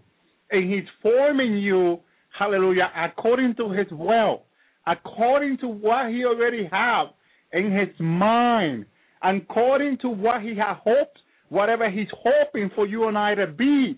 Hallelujah. God is making you and I. Hallelujah. But we have a problem. We have a problem. The clay has a problem. It's spoiled. It's damaged. It needs repair. Hallelujah. And more than that, it needs to be started over again. Hallelujah. It needs to be reformed. It needs to be made new. Hallelujah. It needs to change. Hallelujah. It needs to be revived again. And it needs to be transformed into another shape. Hallelujah. And that is you and I. Hallelujah. And we now might not be what God wants us to be. Hallelujah. But we, hallelujah, have to let the potter, let the Lord and the Holy Spirit work in you and I and let him reform us, change us, hallelujah, to what he has in his mind. You and I don't know what God has in his mind. What is he's hoping you and I to be. But there is a great example of what God wants you and I to be in the Bible. And Jesus Christ is that example. He is the model that God wants you and I to be. Hallelujah. And I skipped something. I skipped something here, which I don't want to skip. Hallelujah. I'm sorry for my brothers and sisters in Spanish, because I also brought you Bible translation in Spanish also. And I thought, and I said, I'm going to read this in Spanish too, because I realize there are a lot of Spanish people that listen to this program, and I don't want them to miss what the Lord wants to say to them. Hallelujah. And you may ask, Brother Elby, how did you went to this message? Did you went to the Bible and look it up? Hallelujah. Thank you, Jesus. And let me tell you what happens to me. Hallelujah. I was talking to the Lord, first to the Holy Spirit, yesterday morning. Hallelujah. And the Lord came to me. The Lord Jesus came to me. Hallelujah. And the Lord opened the Bible to me. Hallelujah. To hear. Hallelujah. To the potter. Hallelujah. And the Lord touched me. Hallelujah. And released into my spirit a complete revelation, hallelujah, of what he wants us to be. What he wants us, hallelujah, what is God wants us to do with us. Where is God taking us to? What is God doing in our life now?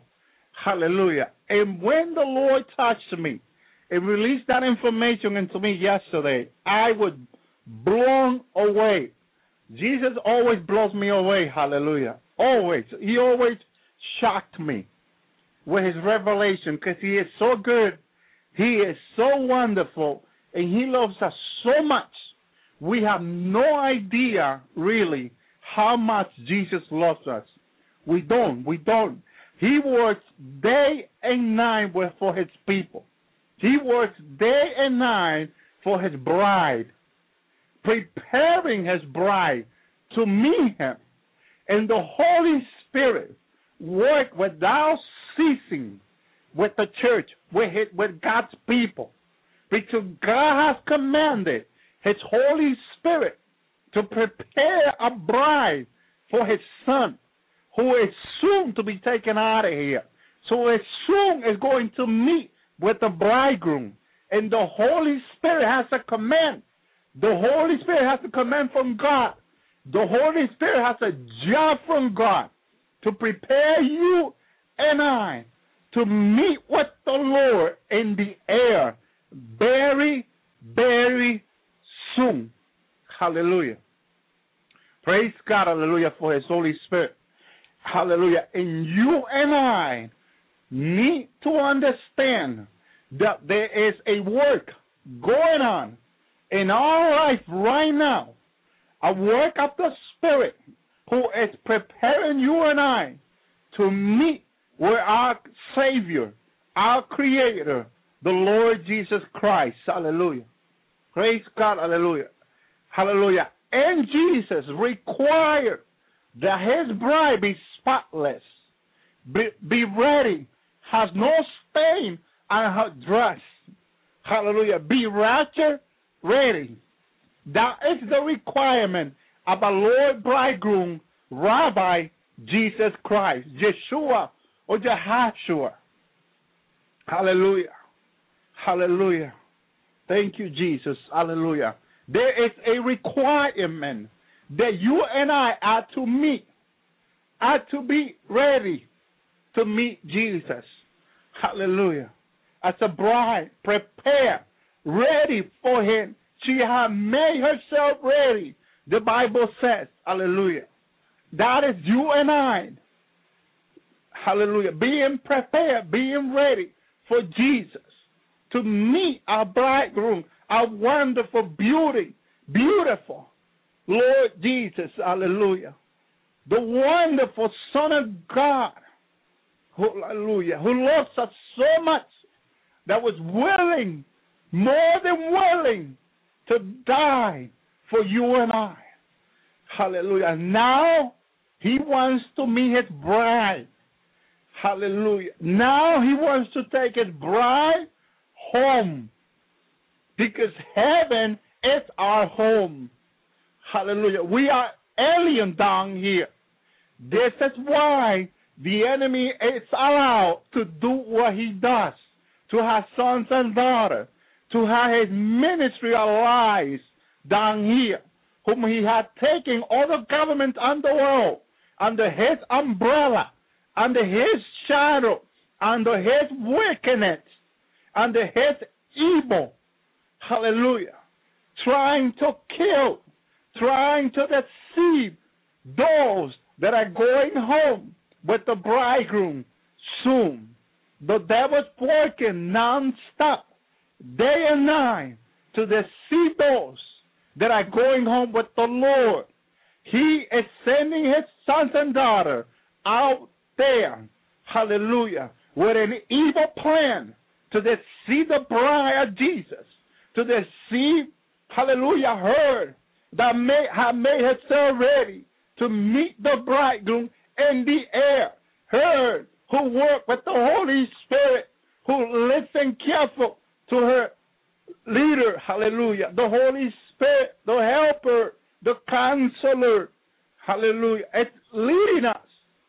And the enemy, Satan, hallelujah, that fallen serpent is trying to deceive us, hallelujah, with all his lies. What Jesus said, he is the father of all lies. Hallelujah. Praise God. And we need to be very careful. We need to open our eyes. Hallelujah. And we got to understand that we are clay in the hands of the Lord, who is preparing us, who is getting us ready to go home soon, to be raptured. Hallelujah. And the requirement that Jesus has, the Holy Spirit that understands the will of God, the Bible said It's working as well in you and I. It's cleansing us. It's preparing us. Hallelujah. It's reminding us that we as a bride need to be ready, need to be unrepenting, need to be seeking the Lord, need to be focused on Jesus and nobody else, need to be trusting the Lord and no man down here. Hallelujah. Because unless a man or a woman has the Holy Spirit and is led by the Holy Spirit and is speaking by the inspiration of the Holy Spirit, you cannot listen to that person, or you may be deceived. You may be led the wrong way. Hallelujah. And this is what's happening right now. This is why so many people write to me. I'm confused. Hallelujah. I don't know which way is up, in another word. Hallelujah. I don't know if there's a rapture or not. Praise God. Because the devil's working day and night has confused them, has deceived them. Hallelujah. With different words, twisting what the Word of God says. Hallelujah. Praise God. Hallelujah. And with so much evil down here, we need to be in the Word. We need to be reading the Word. We need to be meditating on the Word. We need to be studying the Word so we know what the Word of God says. Hallelujah. And we are not deceived. Let no one deceive you, says Jesus. Hallelujah. And there's not only one deceiver, there are many. Hallelujah. Because many, he says, will come in my name, Matthew 24. Hallelujah. Many will come in my name. So how do they come to you? They say, I'm a Christian. I'm a born-again believer. I serve Jesus, they say. Hallelujah. They come in his name. They don't come in the devil's name. They come in Jesus' name. Hallelujah. And this is where people get confused. This is where discernment from God, from the Holy Spirit, needs to be applied. Needs to be applied. Needs to be in us. Hallelujah. Working the gifts of the Spirit. Which one of this is discernment? Hallelujah. If you don't have discernment, you got to ask for it. And Jesus said it will be given to you. Hallelujah. If you, being evil, knows how to give a good gift, how much more my Father that is in heaven will give you the Holy Spirit whosoever asks. So we have a problem, and the problem we have is that we don't ask God. We don't ask Jesus. We say we do, but we don't. Hallelujah. Because if we do ask in faith, Jesus said, if 2 or 3 gather together in my name, whatever they ask, it will be given to them. Hallelujah. If you're having a problem asking by yourself, maybe you need to ask someone close to you and say, listen, my sister, my brother, who you trust, who you know is serving God. Hallelujah. I got something to ask God. Would you pray with me, hallelujah, in agreement that God will answer this to me and God will do it. Hallelujah. But that is if you're having problems with faith. But if you do, you may want to repent your unbelief and your doubt every day, as much as you can a day. Repent down and unbelief and pride. Hallelujah. Because pride tells you that faith is not necessary. And unbelief tells you that it's not going to happen. And doubt tells you that it may happen. But God says it will happen in faith. It will happen in faith. Hallelujah. Praise God. Hallelujah. So my brothers and sisters, we have the problem, not God. God is perfect. And with God, everything is possible, Jesus said. So why is it, Brother Elvi, that when we ask, sometimes we don't receive? Because sometimes we ask without faith. Hallelujah. Sometimes we ask and it's not in faith. Hallelujah. So we have much more to grow. Hallelujah. We have much, much more to grow. Hallelujah. Praise Jesus. And I said I will read this in Spanish to the people, what I just read to the people about the parted. Hallelujah. And I got to read this because I know there's a lot of Spanish people listening, and I'm going to be real quick with this, hallelujah. This is Jeremiah 18, hallelujah. Praise God, hallelujah. En el día, el Señor se dirigió a mí, talking about Jeremiah, y me dijo, baja a la casa del alfarero y allí te comunicaré un mensaje. Yo, Jeremías, bajé y encontré al alfarero trabajando en el barro, en el torno. Cuando el objeto que estaba haciendo le salía mal, volvía a hacer otro con el mismo barro hasta que quedaba como él quería. This is another Bible now, otra Biblia, aleluya. Aleluya. La vasija de barro que él hacía se echó a perder en sus manos y volvió y la hizo otra vasija según le pareció mejor hacerla. Thank you, Jesus. Hallelujah. So I hope some of the people understand in Spanish what I just read. Hallelujah. I know that some of the people in English do not understand. Hallelujah. But I have to read this to the people so they understand what we're talking about tonight. Hallelujah. Praise God. Hallelujah. So verse 5, the Lord says, then the Lord's message came to me, says Jeremiah. He said, people of Israel, I can do with you just as the potter does. Announce the Lord. The clay is the potter's hand. Hallelujah. It's in the potter's hand. And you are in my hand, people of Israel. Suppose at any time I announce that the nation or kingdom is going to be pulled out by the root. I tell it that it will be turned down and destroyed. But suppose the nation I want turn away from its sins, then I will not do what I said, and I will not bring trouble on it as I have planned. Hallelujah. Suppose another time I announce that the nation or kingdom is going to be built up and planted, but it does what is evil in my sight. Hallelujah. It does not obey me, then I will think again about the good thing I have wanted to do for it. Hallelujah. Thank you, Jesus. So speak to the people of Judah and Jerusalem. Tell them, the Lord says, look, I am making plans against you. I am going to bring trouble on you. So each one of you must turn from your evil ways, change the way you live, and act. This is what the Bible calls repenting. Repenting is turning away from your present sin, from what you're doing. Hallelujah. From whatever sin we're doing, we got to turn away from it. Hallelujah. Because it's very, very easy to fall in sin. It's very, very easy to do what is evil. But God is calling you and I, hallelujah, into a new life. Hallelujah, into a new living with Jesus, a new walking life with Jesus. Hallelujah. And we need to understand that, hallelujah.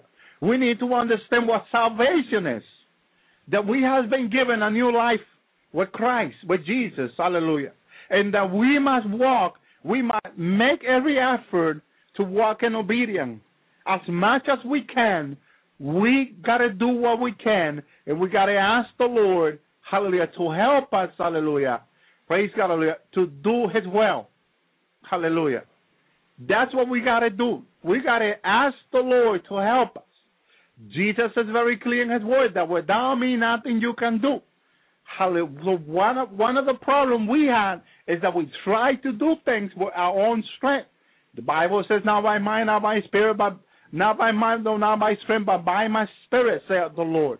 So what do we try to do? We try to think, hallelujah, on what to do right, on what a mistake that is. We try to do it with our own strength, What a mistake that is. Hallelujah. Because the wisdom of God, hallelujah, the wisdom of God is what is going to help us. Hallelujah.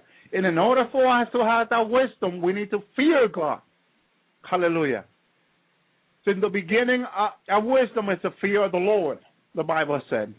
So what do we need to do? We need to fear God. Hallelujah. We need to get down from the horse of pride, from the black horse of pride. Hallelujah. Thank you, Jesus. And bow down to Jesus. Recognize that we need the Lord every day. That without Him, it is impossible, hallelujah, to do God's will. Like it's without faith. It is impossible to please God. But faith is Jesus Christ. That's what faith is. It's Jesus He's the author of our faith. Hallelujah. He is the one working his will in us. Hallelujah. Without Jesus, you don't have faith. You need Jesus to have faith. Hallelujah. Praise God. Hallelujah. And turning to Jesus is turning to faith. It's turning to Him for help us. Hallelujah. He'll give us His strength. He'll help us to believe. If we're lacking faith, all we got to do is ask Jesus and He'll help us. He's there. He wants to do it. The problem is that we don't go to Jesus. We tend to go to man. We say, let me see if this pastor or that man of God, that woman of God can help me. That's the first thing we think when we have a problem, a spiritual problem.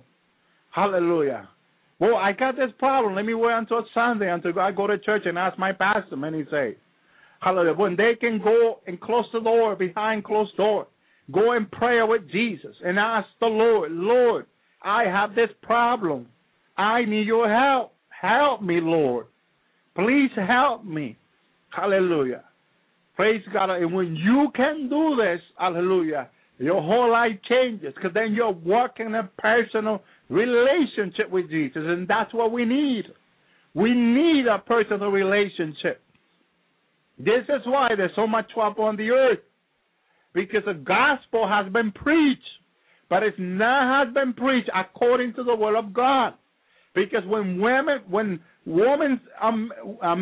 women who preach the gospel don't walk in personal relationship with Jesus, that is not the gospel of Jesus. Hallelujah. That is not the gospel that God wants to be preached out there. Hallelujah. When there's not a relationship being preached, when your pastor, your leader is not telling you to seek Jesus, to have a personal relationship with Jesus, to seek the word of God for your life, to seek that God will lead you through His Holy Spirit, then you're missing the mark. You are missing the message. You are missing the true gospel. You might heard the gospel, but not the true gospel. And this is very dangerous in the time we're in. Because if you haven't learned to discern your Lord, if you haven't learned to discern the Holy Spirit, the devil can confuse you very easy. The devil can mislead you very easy. You can fall into the deceit of Satan. Hallelujah. Praise God. If you read John 8, you studied it careful, John 8, the entire chapter, when Jesus told the Pharisees and scribes that they were at the follow of the devil. Hallelujah. And if you study the reason why Jesus said this to them, hallelujah, you will find out that they thought, because of all the teaching they had, they were right. They were walking right with God. They were pleasing God. Hallelujah. And Jesus told them practically that they were not pleasing God. They were pleasing Satan. Hallelujah. And sorry to say, but there are many like that today. Hallelujah. Praise God. Hallelujah. Who think they're fine with God. And they are not pleasing God. Hallelujah. And I say this because the Lord showed this to me. Not because I'm making this up. Because the Lord showed this to me. Hallelujah. For more than a year now. Hallelujah. The many things they're fine. They're walking with God, but they do not know the Lord. And that is very sad to say this. Hallelujah. The enemy has deceived them. They don't think about personal relationship with Jesus. They tell people that just going to church on Sunday, hallelujah, and repenting your sin is fine. They go back on Monday to the club to get and drink, to party again. Hallelujah. Praise Jesus, hallelujah. And that is sad, because those type of believers, which the earth is full of them, don't know God, don't know Him, and they think they do. They have a Bible on their hand. Hallelujah. They do. They walk with a Bible. They give to the poor. A lot of them. Hallelujah. And Jesus don't know them. Don't know them at all. And it's sad to say this. Hallelujah. In the personal relationship with God, they don't know Jesus. And like it happens to a friend of mine, Jesus came and spoke to him, and he was rebuking Jesus. He thought it was the devil because he never had a personal relationship with Jesus. And the Lord led me to speak to him, gave me word to him. And I said, look, Raphael, this is how God wants us to serve him. Hallelujah. And how do you know that, Brother Elby? Because the Lord drilled that into my head. He drilled that into my mind, into my heart. Hallelujah. I had a tough life, but it was the mercy of Jesus who came to me when I was 12. Hallelujah. Who said, I am the God of Abraham. I am the God of Isaac. Hallelujah. I am the God of Jacob. Hallelujah. I am your maker. Serve me. Hallelujah. And you see what I will do with you. Hallelujah. I will do mighty things through you. Hallelujah. Hallelujah. At 12 years old, God spoke to me this way. Hallelujah.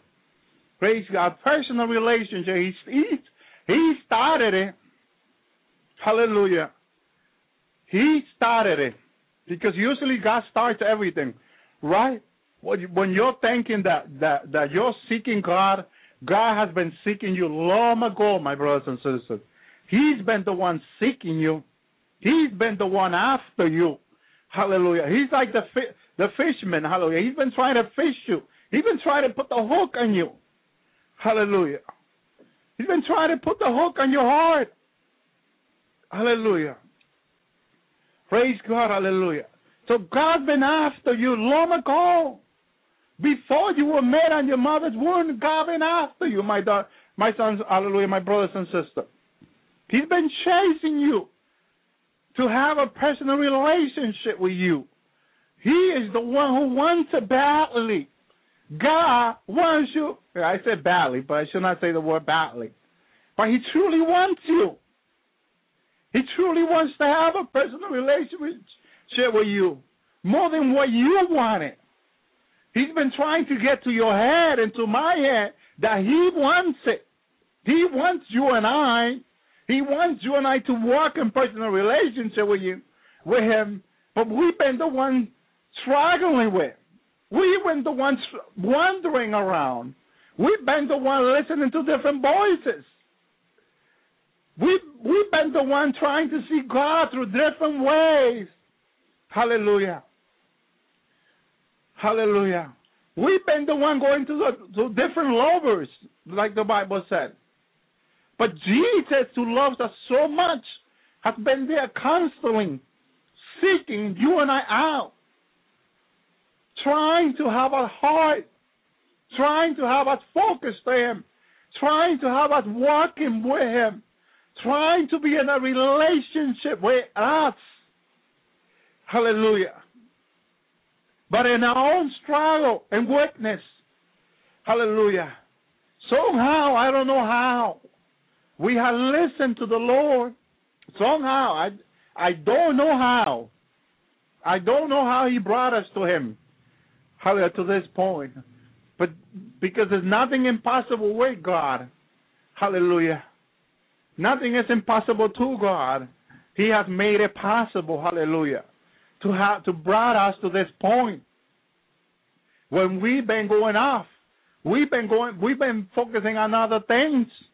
The Lord has been working day and night in our life, trying to communicate with us, to tell us, listen, I want to be in a personal relationship with you. Listen to me. Hallelujah. And we struggle so much, my brothers and sisters. This is the problem with men. We struggle. The Lord is so merciful. He's been after us. He's been doing so much for us. Hallelujah. And a lot of times we don't even see what the Lord is doing. And all we do is complain.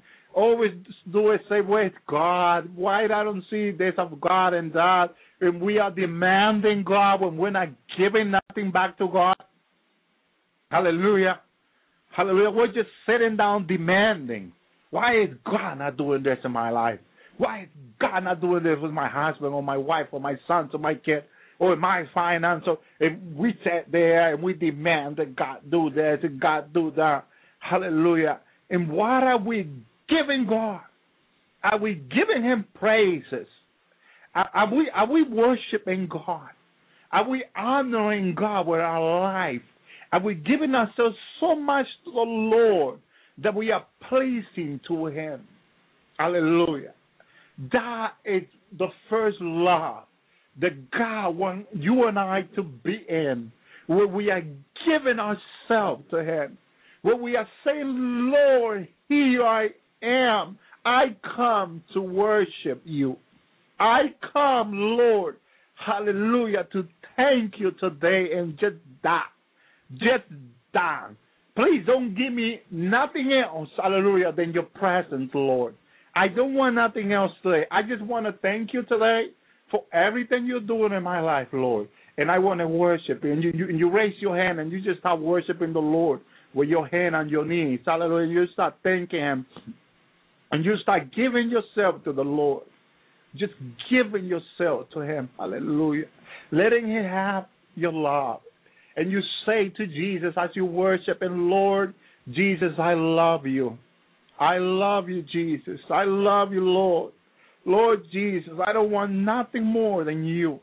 I just want you, Lord. Lord Jesus, I just want you and nothing else, Lord.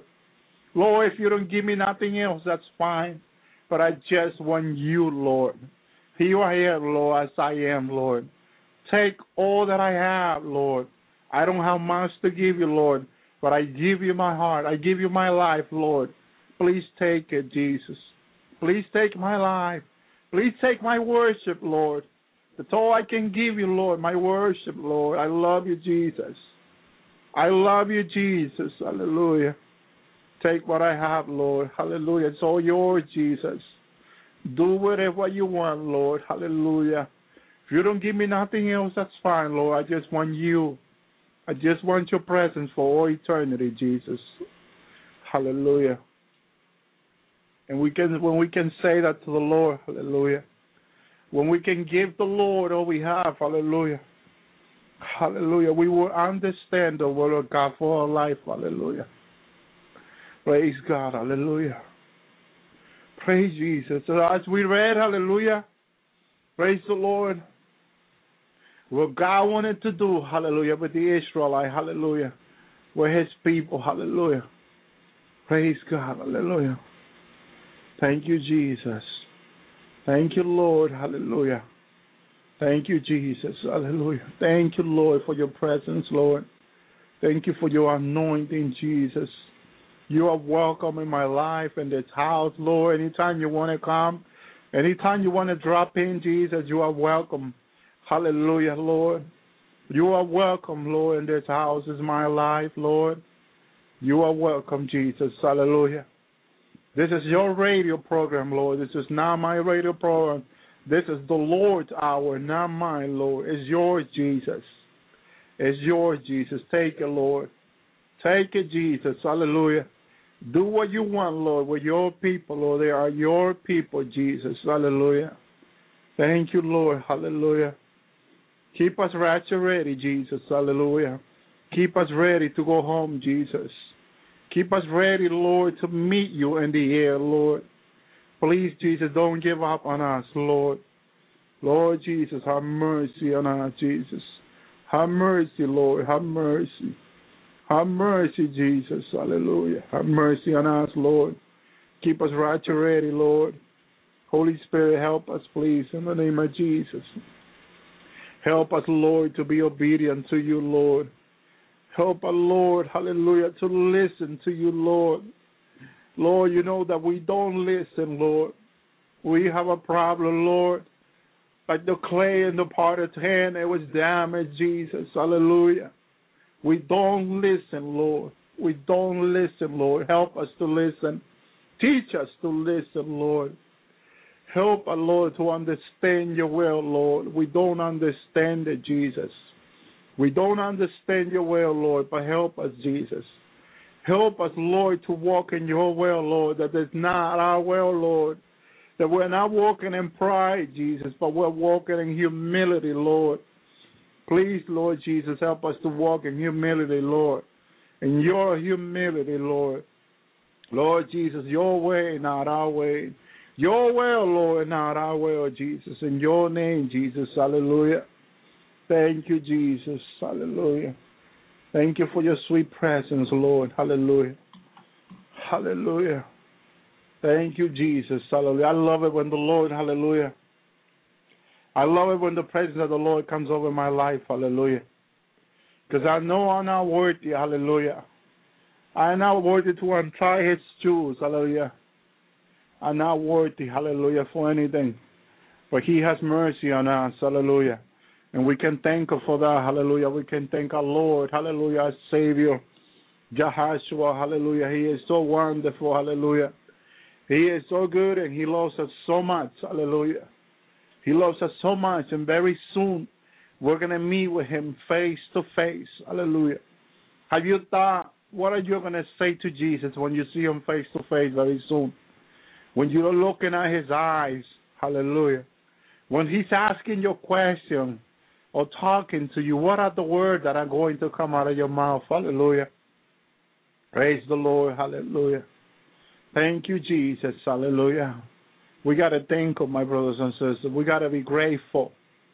We got to be grateful for what the Lord is doing in our life. Hallelujah. He's always doing something mighty because we don't see in the spirit most of the time. We don't understand what the Lord is doing.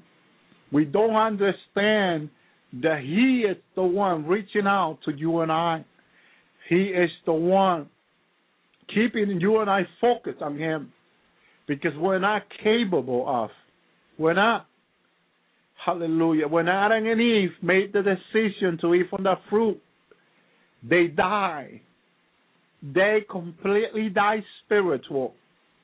They were only existing in the flesh, but they were dead spiritually. Hallelujah. And that's the state that you and I have been taken out of when we receive Jesus, who is the life. Jesus is the life. That's why we are alive, because he lived, we will also live. Hallelujah. Thank you, Jesus. Hallelujah. So we are alive because God, the Lord, gave us life. Hallelujah. Hallelujah. He has given us to us abundantly every day. Every day, if we want more of his presence, is available for us. He wants to give it to us. He wants us to walk in his presence. Hallelujah. And you might say, how can you walk out of the presence of God? Yes, you can. When you walk in sin, you step out of his presence. So we need to be in repentance to remain in his presence. That's why God gave us repenting. Hallelujah. Thank you, Jesus. Hallelujah. Thank you, God. Thank you, Lord. Hallelujah. So Jeremiah 18:9 says, suppose at another time I announce a nation or a kingdom is going to be built up and planted. But if that's what is evil in my sight, is that not obey me, then I will think again about the good things I have wanted to do for it. So speak to the people of Judah and Jerusalem and tell them that the Lord says, look, I am making plans against you. I'm going to bring trouble on you. So each one of you must turn from your evil ways, change the way you live and act. Even the way we act is offending to God.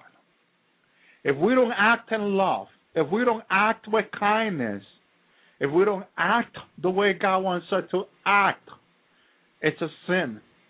Hallelujah. Praise God. Hallelujah. And we got to be careful, even the way we act, the way we live, the Bible says. Hallelujah. Sometimes we live in sin.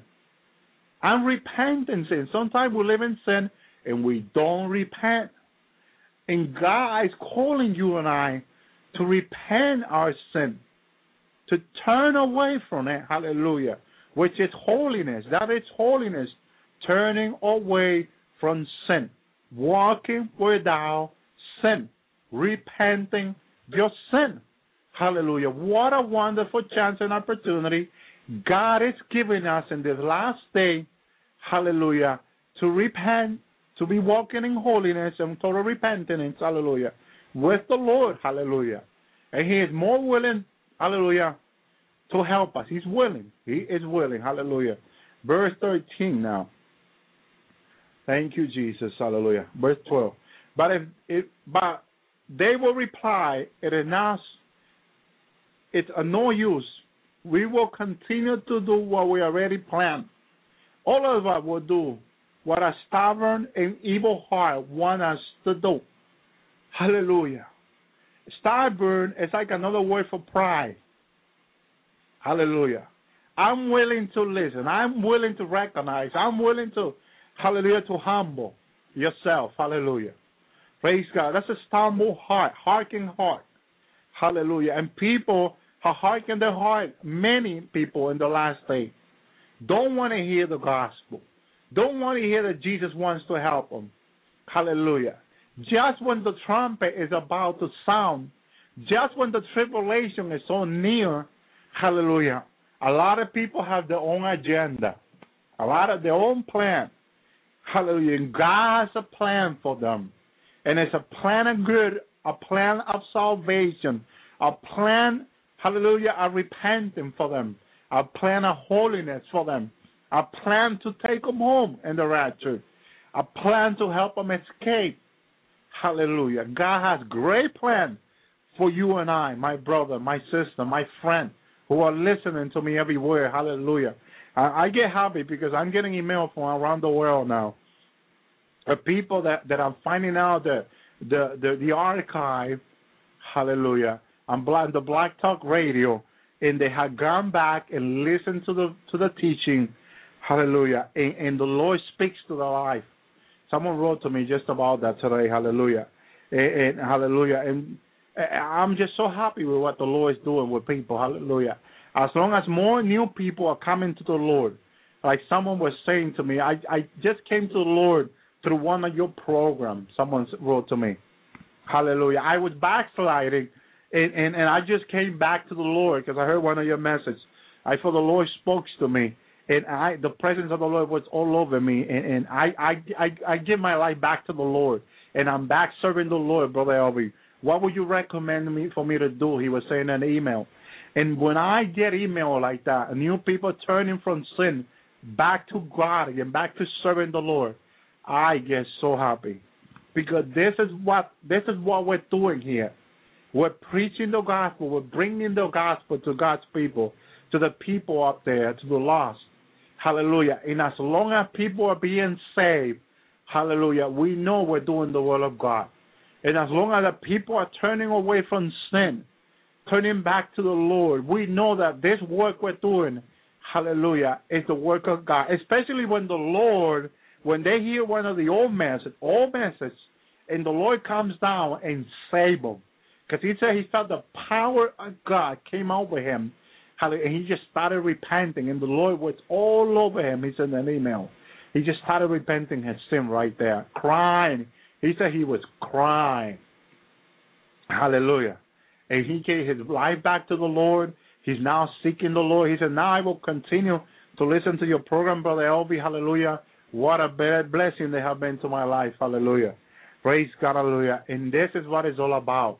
And I want to ask my brothers and sisters, please continue to pray that the Lord, help me to pray that the Lord will come in agreement with me, hallelujah, every day in your own prayer, that the Lord will continue to bring new people to him through this radio program, hallelujah, through this Black Talk Radio, and that people will continue to come to the kingdom.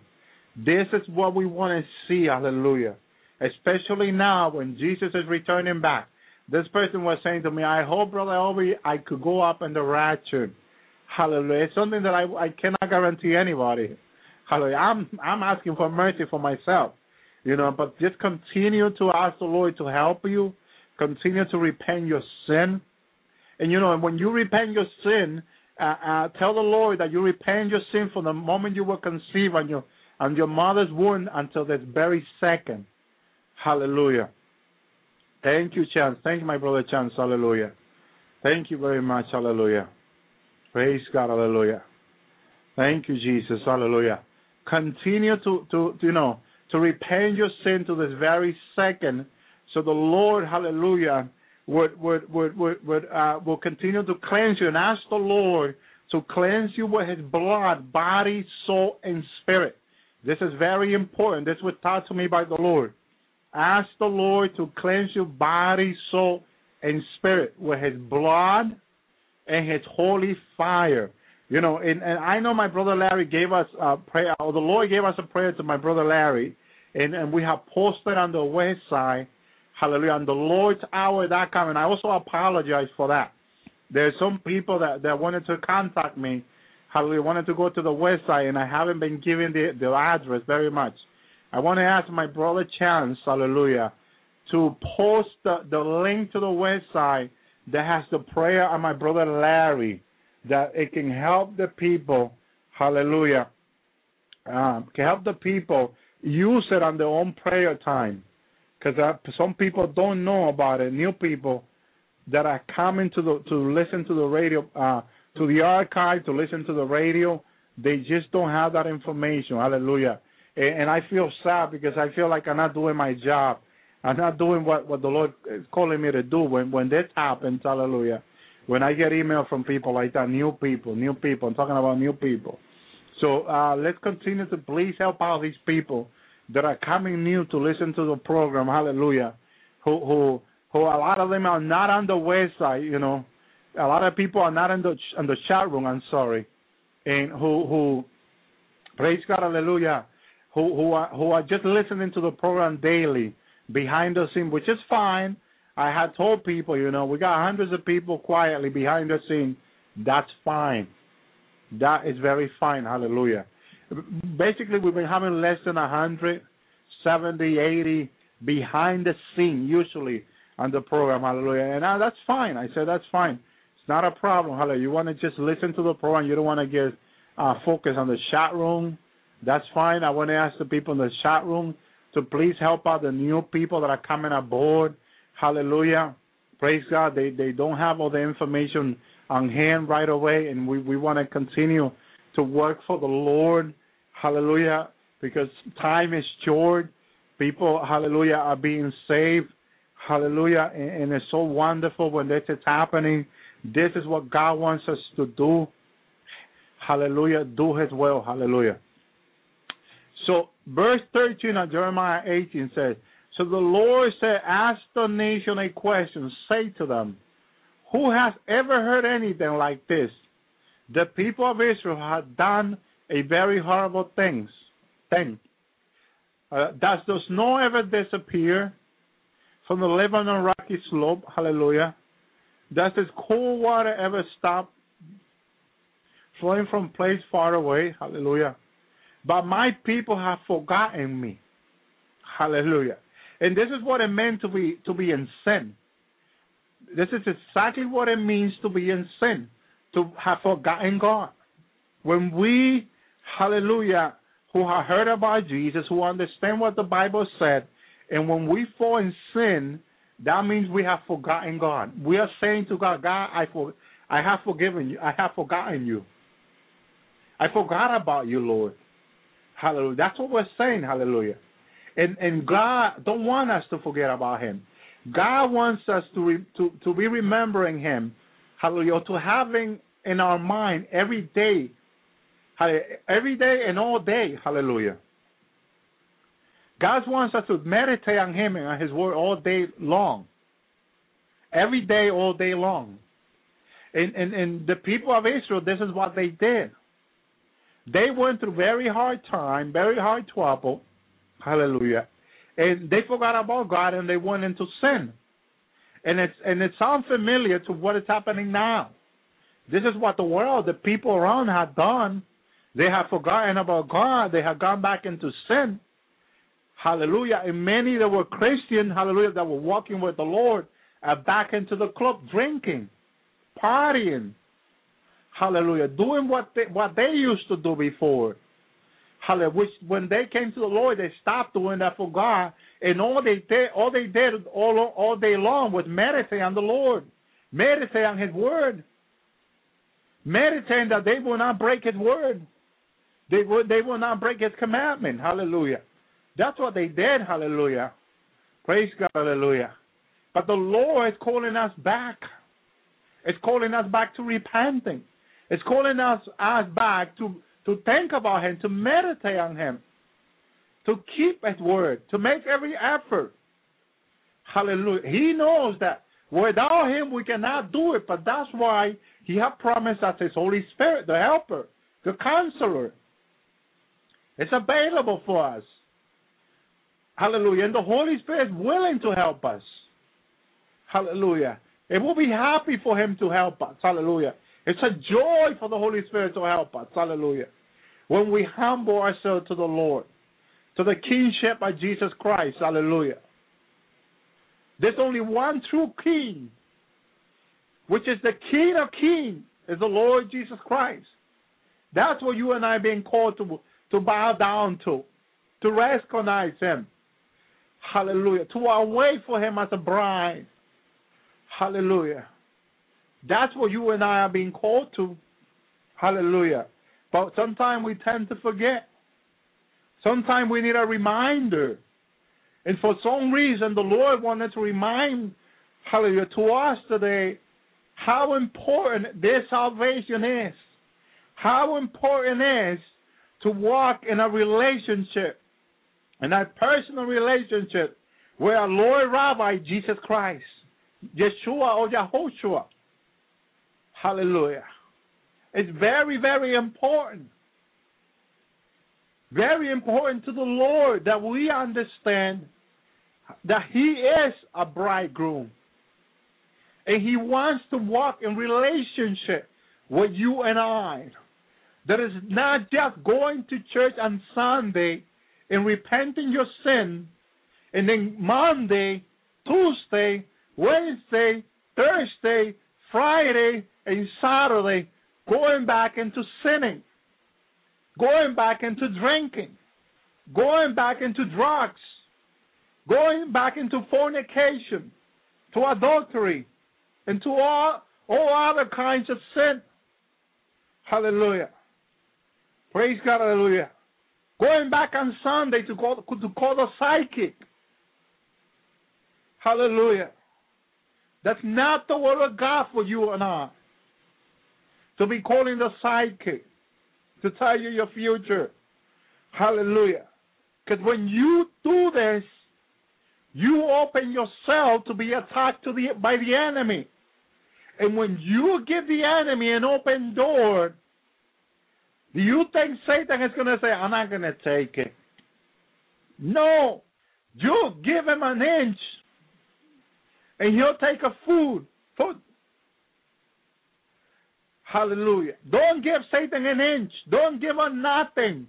Because whatever you give him for him to use, he will use it against you. Hallelujah. This is why Jesus said, hallelujah, that when that demon comes out of that person, goes out to get 7 more, and the present state of that person become worse. Hallelujah. This is why, my brothers and sisters, this salvation is so important. Because this is a spiritual battle. Hallelujah. Not so much physical. And we tend to focus on the physical. And we forget about the spiritual. And Satan is a spirit, hallelujah, who is seeking out to kill, steal, and destroy God's people. And he can only use what you and I give him to use. Hallelujah. How do we don't give him nothing? By staying away from sin. Hallelujah. That's how we don't give him nothing to work with. If we stay away from sin, Satan has nothing to use against us. Because when you sin, Revelation 18, Satan goes and accuses you and I before the Lord. Tells the Lord, look, such and such person has sinned. He is the evidence.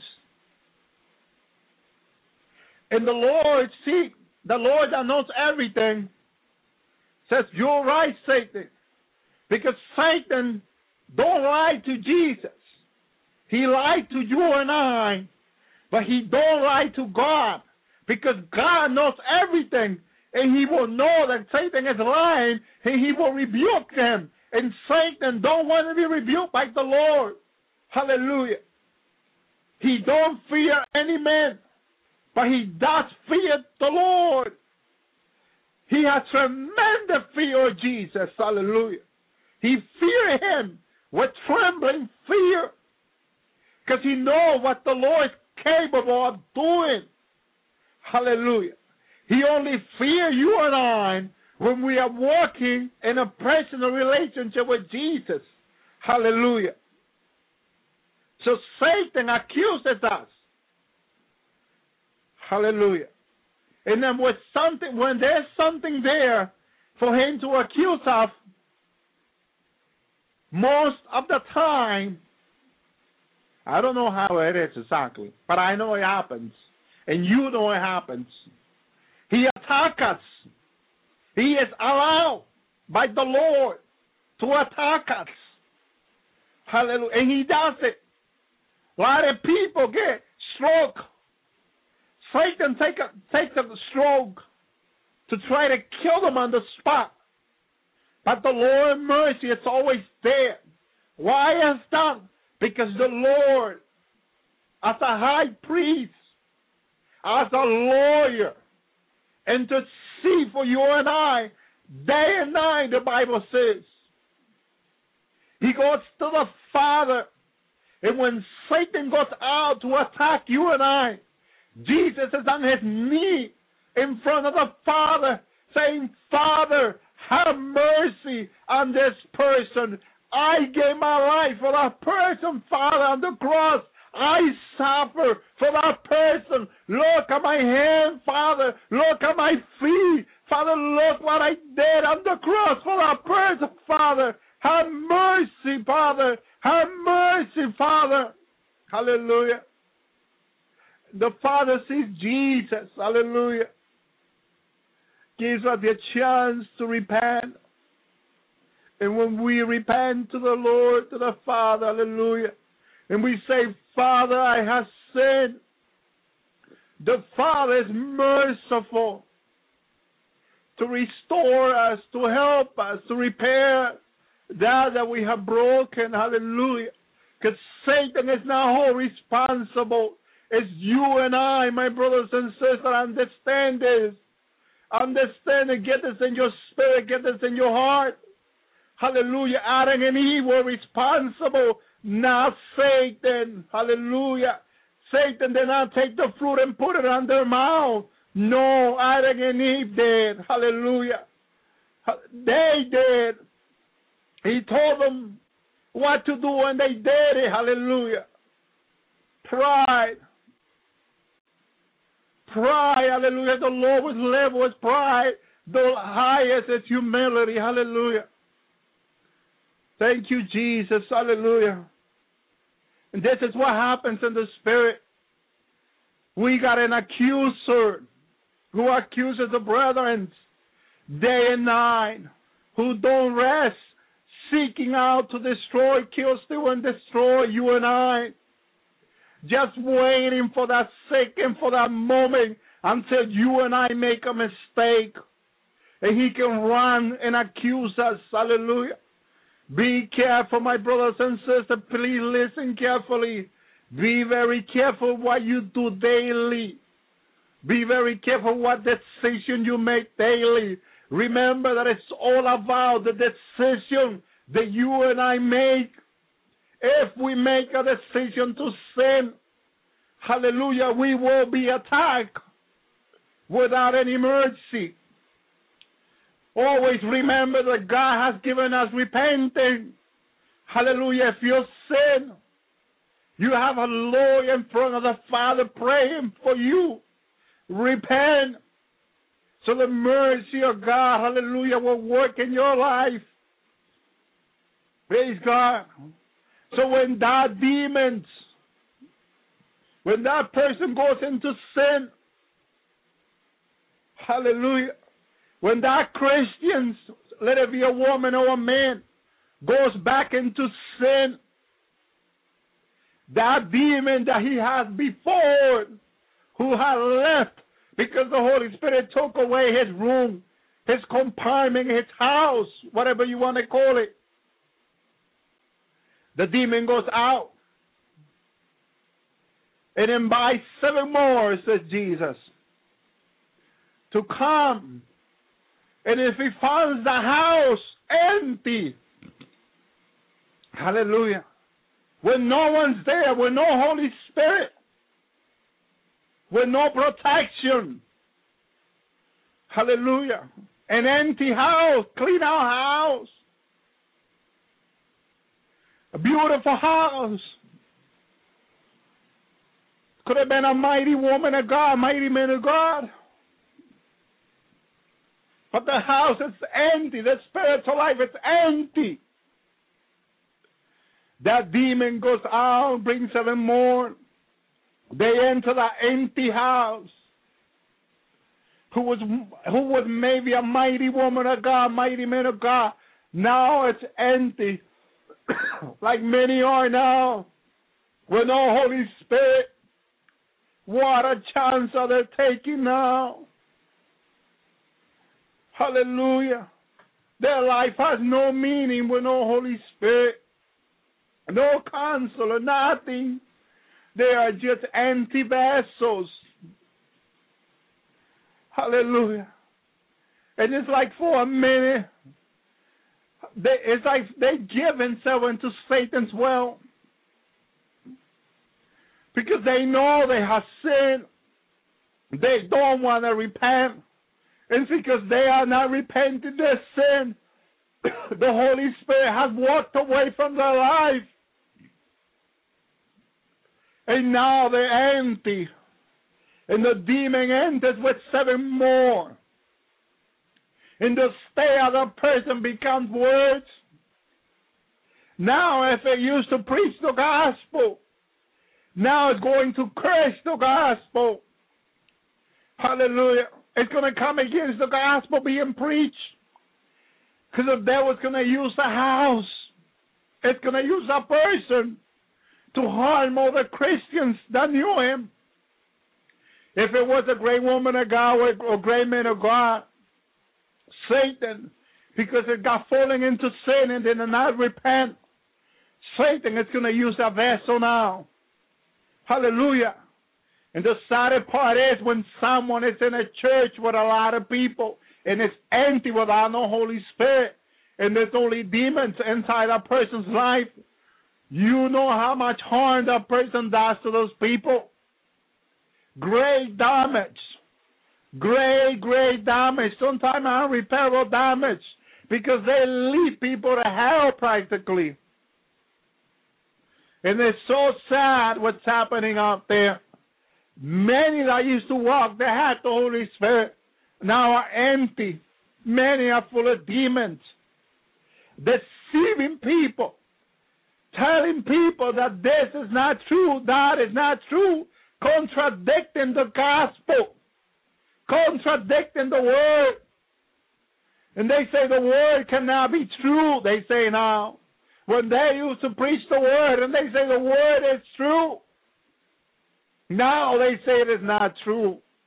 Now they say the Bible has so much contradiction, they say.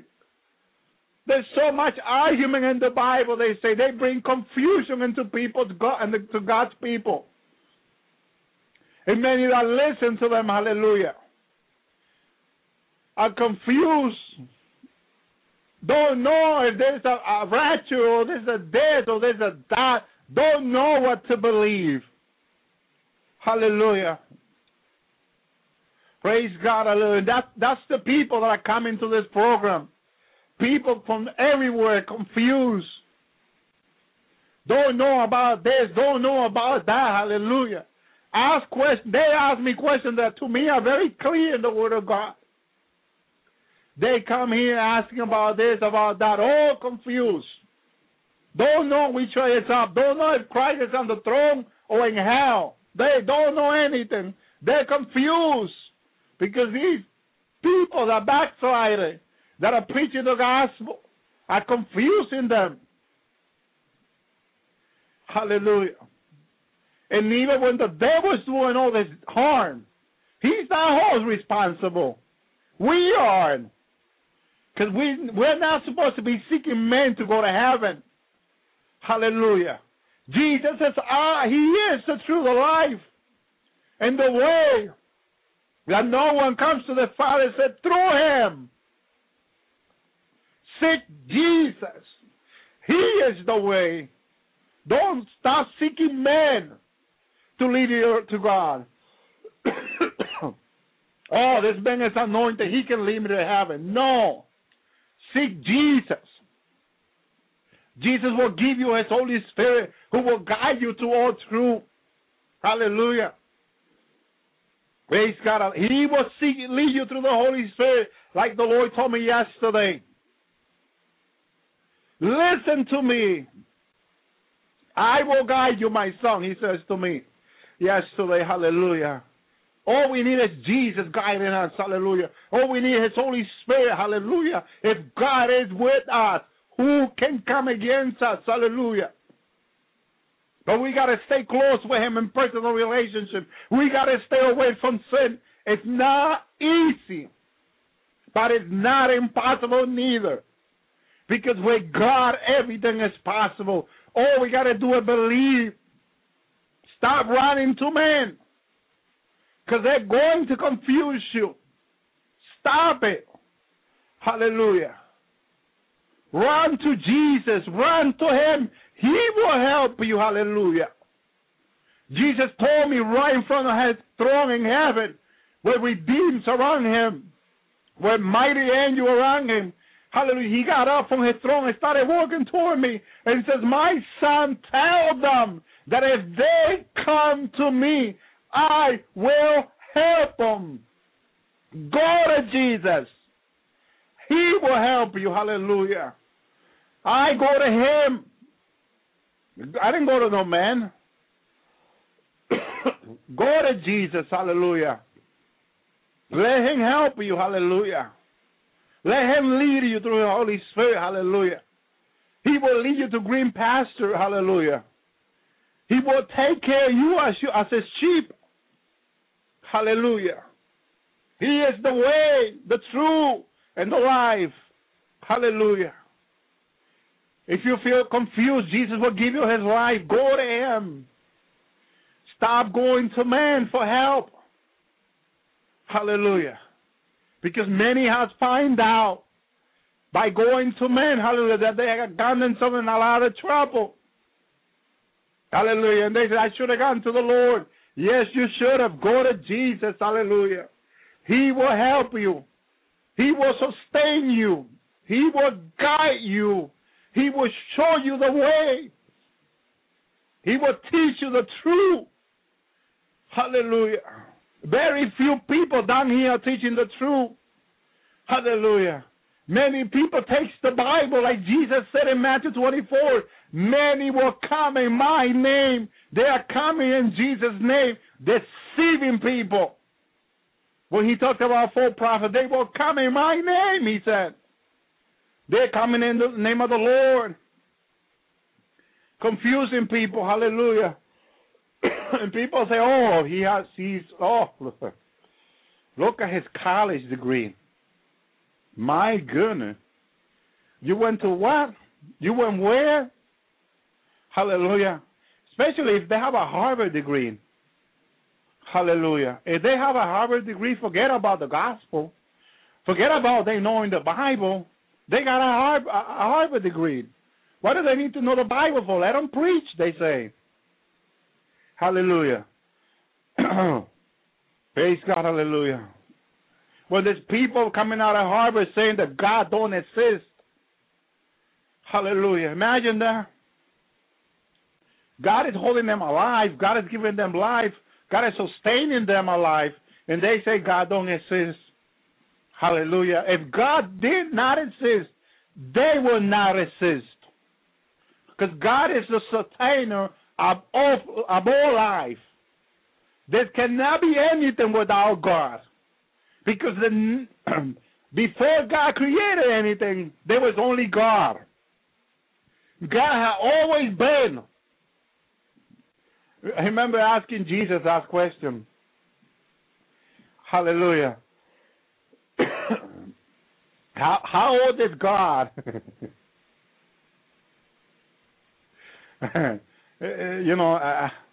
Praise God, hallelujah. I like to ask questions, hallelujah. And, there's always an answer for the question, hallelujah. And the answer is God always been. When you met it, we were created, so that's why we think about creation. But God always been. God always existed. There's never been anything without God. God created everything. He created life. He created existing itself. God created everything. Hallelujah. Everything.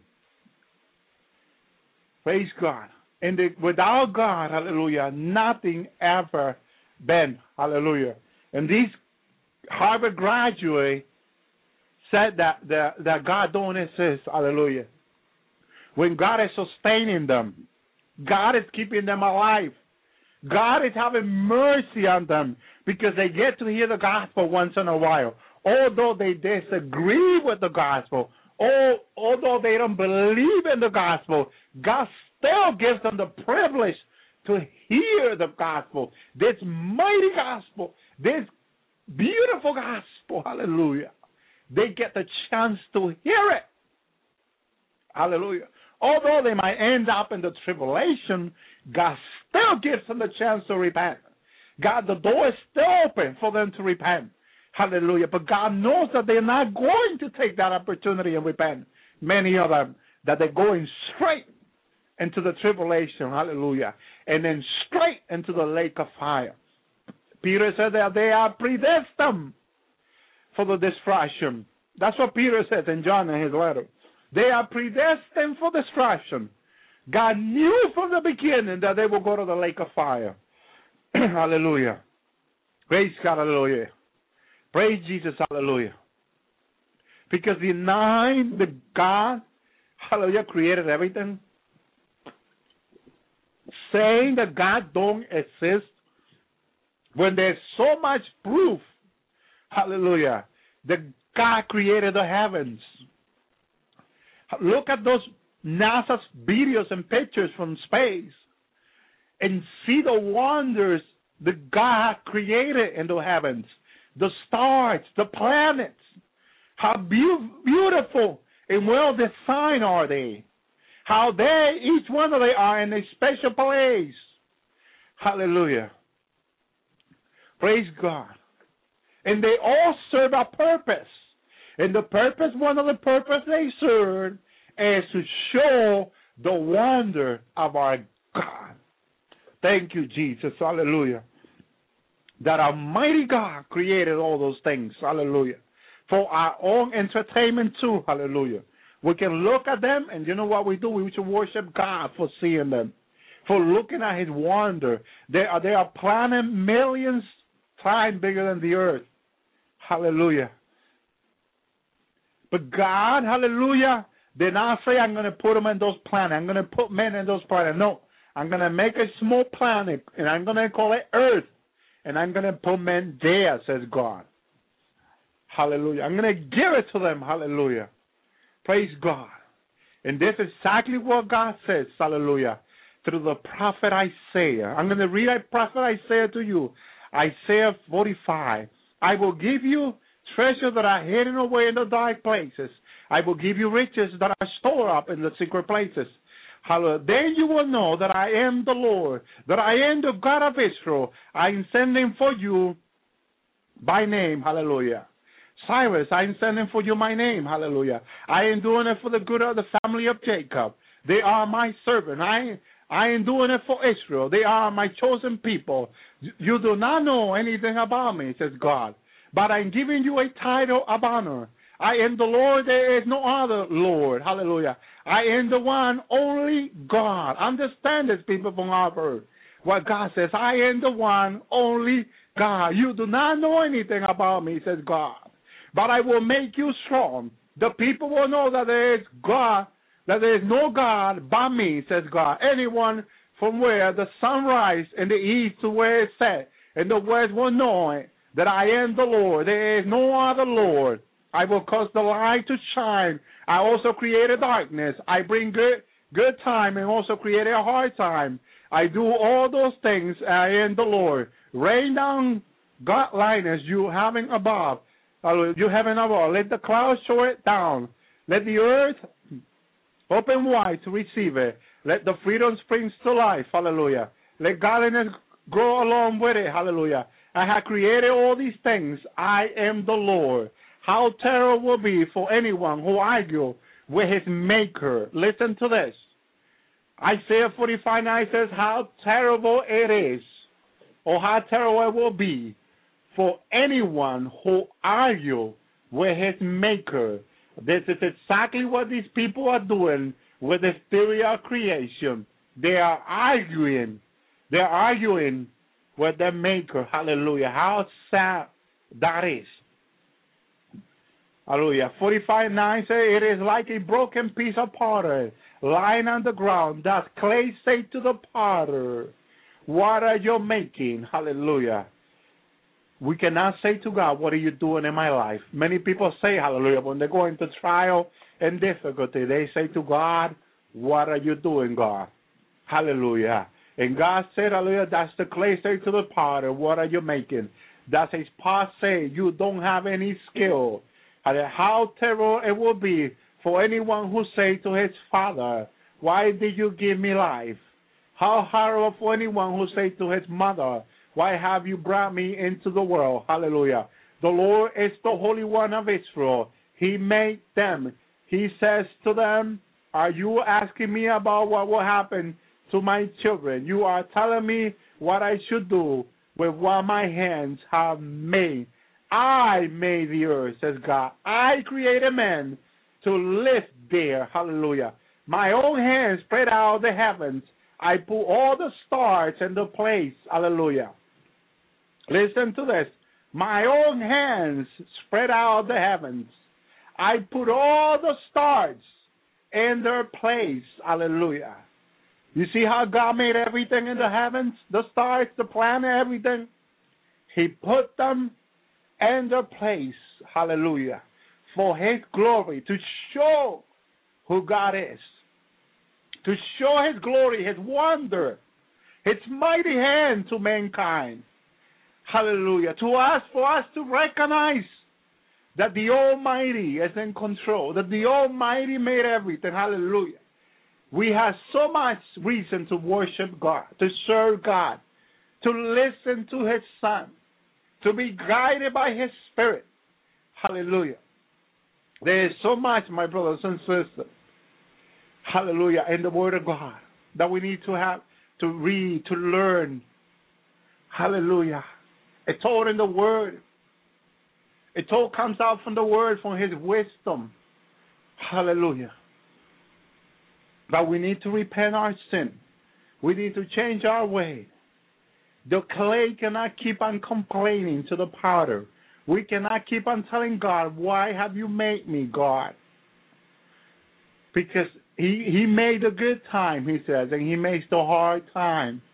You may be going through a hard time, but don't question God. Just worship God.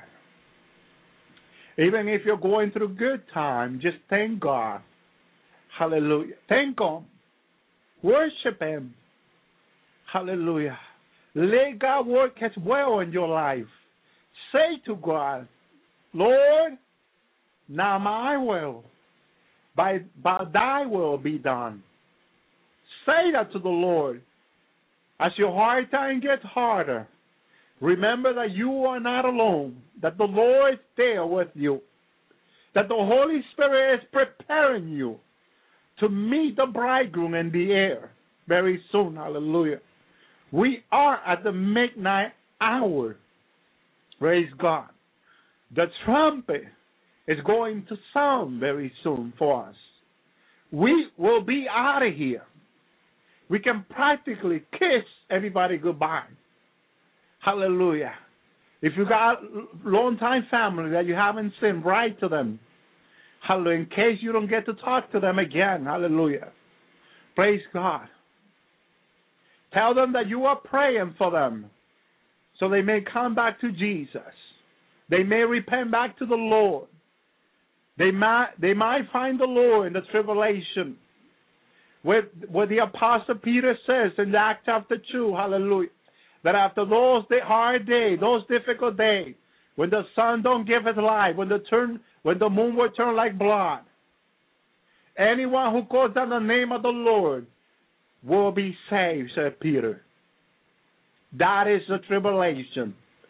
There is a hard 7 year coming, approaching, it's near, where the world, hallelujah, millions of people are going into the tribulation, billions, hallelujah, because they have listened to the father, the devil. The devil has deceived them, hallelujah.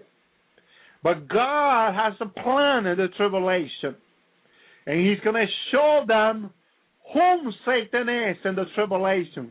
He's going to reveal the devil to them. They will see whom the Father is. Hallelujah. And they will see that God gave them a chance. And just as the Lord allowed me to hear the other night, when he took me out into the tribulation, and he allowed me to hear people in the tribulation saying, and I heard very clear with tears and pain, and their heart and mind, and their eyes, I can see the tears. I could see the pain they had. I could see how they were speaking with such a horrible pain. And they were saying these words with all the pain they had on them. Hallelujah. They were saying how true those fanatic Christians who were speaking about a rapture, how true they were. How true when we didn't believe them. We didn't believe them. We made fun of them. We made fun of those Christians who were talking about a rapture. We did not believe them. And now, look, they disappeared. They went to be with the Lord. And we thought it was fun. We thought they were lying. We thought that they were just a fanatic. We used to make fun of them and how true they were. And the Lord allowed me to hear those words. And I was like, Lord, hallelujah, have mercy. It was painful to see those people suffering. I was a tear. I was crying in me when the Lord took me this last time into the tribulation. Hallelujah. How people were killing one another for food. There was no food. People were stealing all they can to eat. All they could find to eat. They were stealing it. They were taking a chance to be killed. And I saw how people were being shot for an apple. Hallelujah. For an orange. They were being shot. Hallelujah. And all they could steal for a day was an apple. And they were being shot for it. And they had to leave without pain because Revelation said that death will elude them. Death will run away from them. They will not find death. They will look for death. They will want to die. But they will elude them. It will run away from them. Hallelujah. That is the tribulation. That is the horrible tribulation that Jesus is saying. Repent. Repent that you may be found worthy to escape. Repent that you may escape in this rapture. Repent. Hallelujah. Hallelujah. The Lord don't want me to shut up about the tribulation. He don't want me to be quiet about it. He wants me to tell people there is a horrible tribulation coming. There is a painful tribulation coming. And like he said in Matthew 24, there will be such a horrible tribulation like it never been before and like it never will be again. Hallelujah. Hallelujah. Humanity will never see again such a horrible time like the time of the tribulation. The time of Jacob's trouble. Jacob will be in trouble. And he will be in trouble in the 7-year tribulation. Hallelujah. But God said, I will deliver Jacob from his trouble.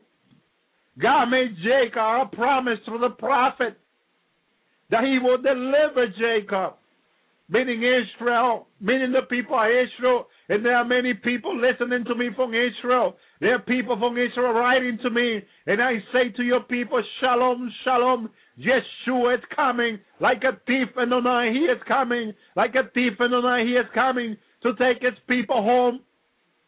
Prepare. Prepare for the Lord. Prepare for Joshua. Joshua is coming. Hallelujah. Yeshua is coming. Hallelujah. The sons of Yahweh is coming. Yeshua, hallelujah, is returning. And like a thief in the night, he'll come now. Later at the end of the 7th year, he will show himself to all the nations, and every eye will see him. Every eye will mourn, hallelujah, for his return, for his coming. When they see Jesus, hallelujah, like the Lord showed one of my brother, I remember. The Lord showed his brother, hallelujah, the second coming of Jesus. When he came in the cloud, he says that all the people from the Middle East were looking up to the cloud. They could see Jesus. They could see mighty Jesus returning with all his glory. Hallelujah. And all the people say, Hosanna, Hosanna to the King. Hallelujah. Welcome, welcome. They're going to welcome Yeshua. They're going to welcome Joshua. Hallelujah. When they see him in the cloud, from everywhere, this brother said, every people can see him. Every eye can see him. They were mourning, crying, saying, God, I'm sorry. Yeshua, who been crucified on the cross, is the true Messiah. He is the true Messiah. We crucified Yahweh, your son. I'm sorry, Yahweh. I'm sorry for crucifying Yeshua. Welcome Yeshua back to Israel. Welcome Yeshua back to the Holy Land. And everybody were on their knees praising him. And all the sons and daughters of Ishmael were crying. Hallelujah. Were repenting. It was so beautiful, so beautiful. Hallelujah. That Yeshua was coming back to the earth in his second coming. When this brother was telling me, I could feel the presence of the Lord. I could feel the reality of what this brother was saying to me. He was crying with tears coming out of his eye. Brother, help me. I could see them say, hallelujah, Yeshua, Yeshua is coming. They were worshiping Yeshua. Oh, Israel was happy.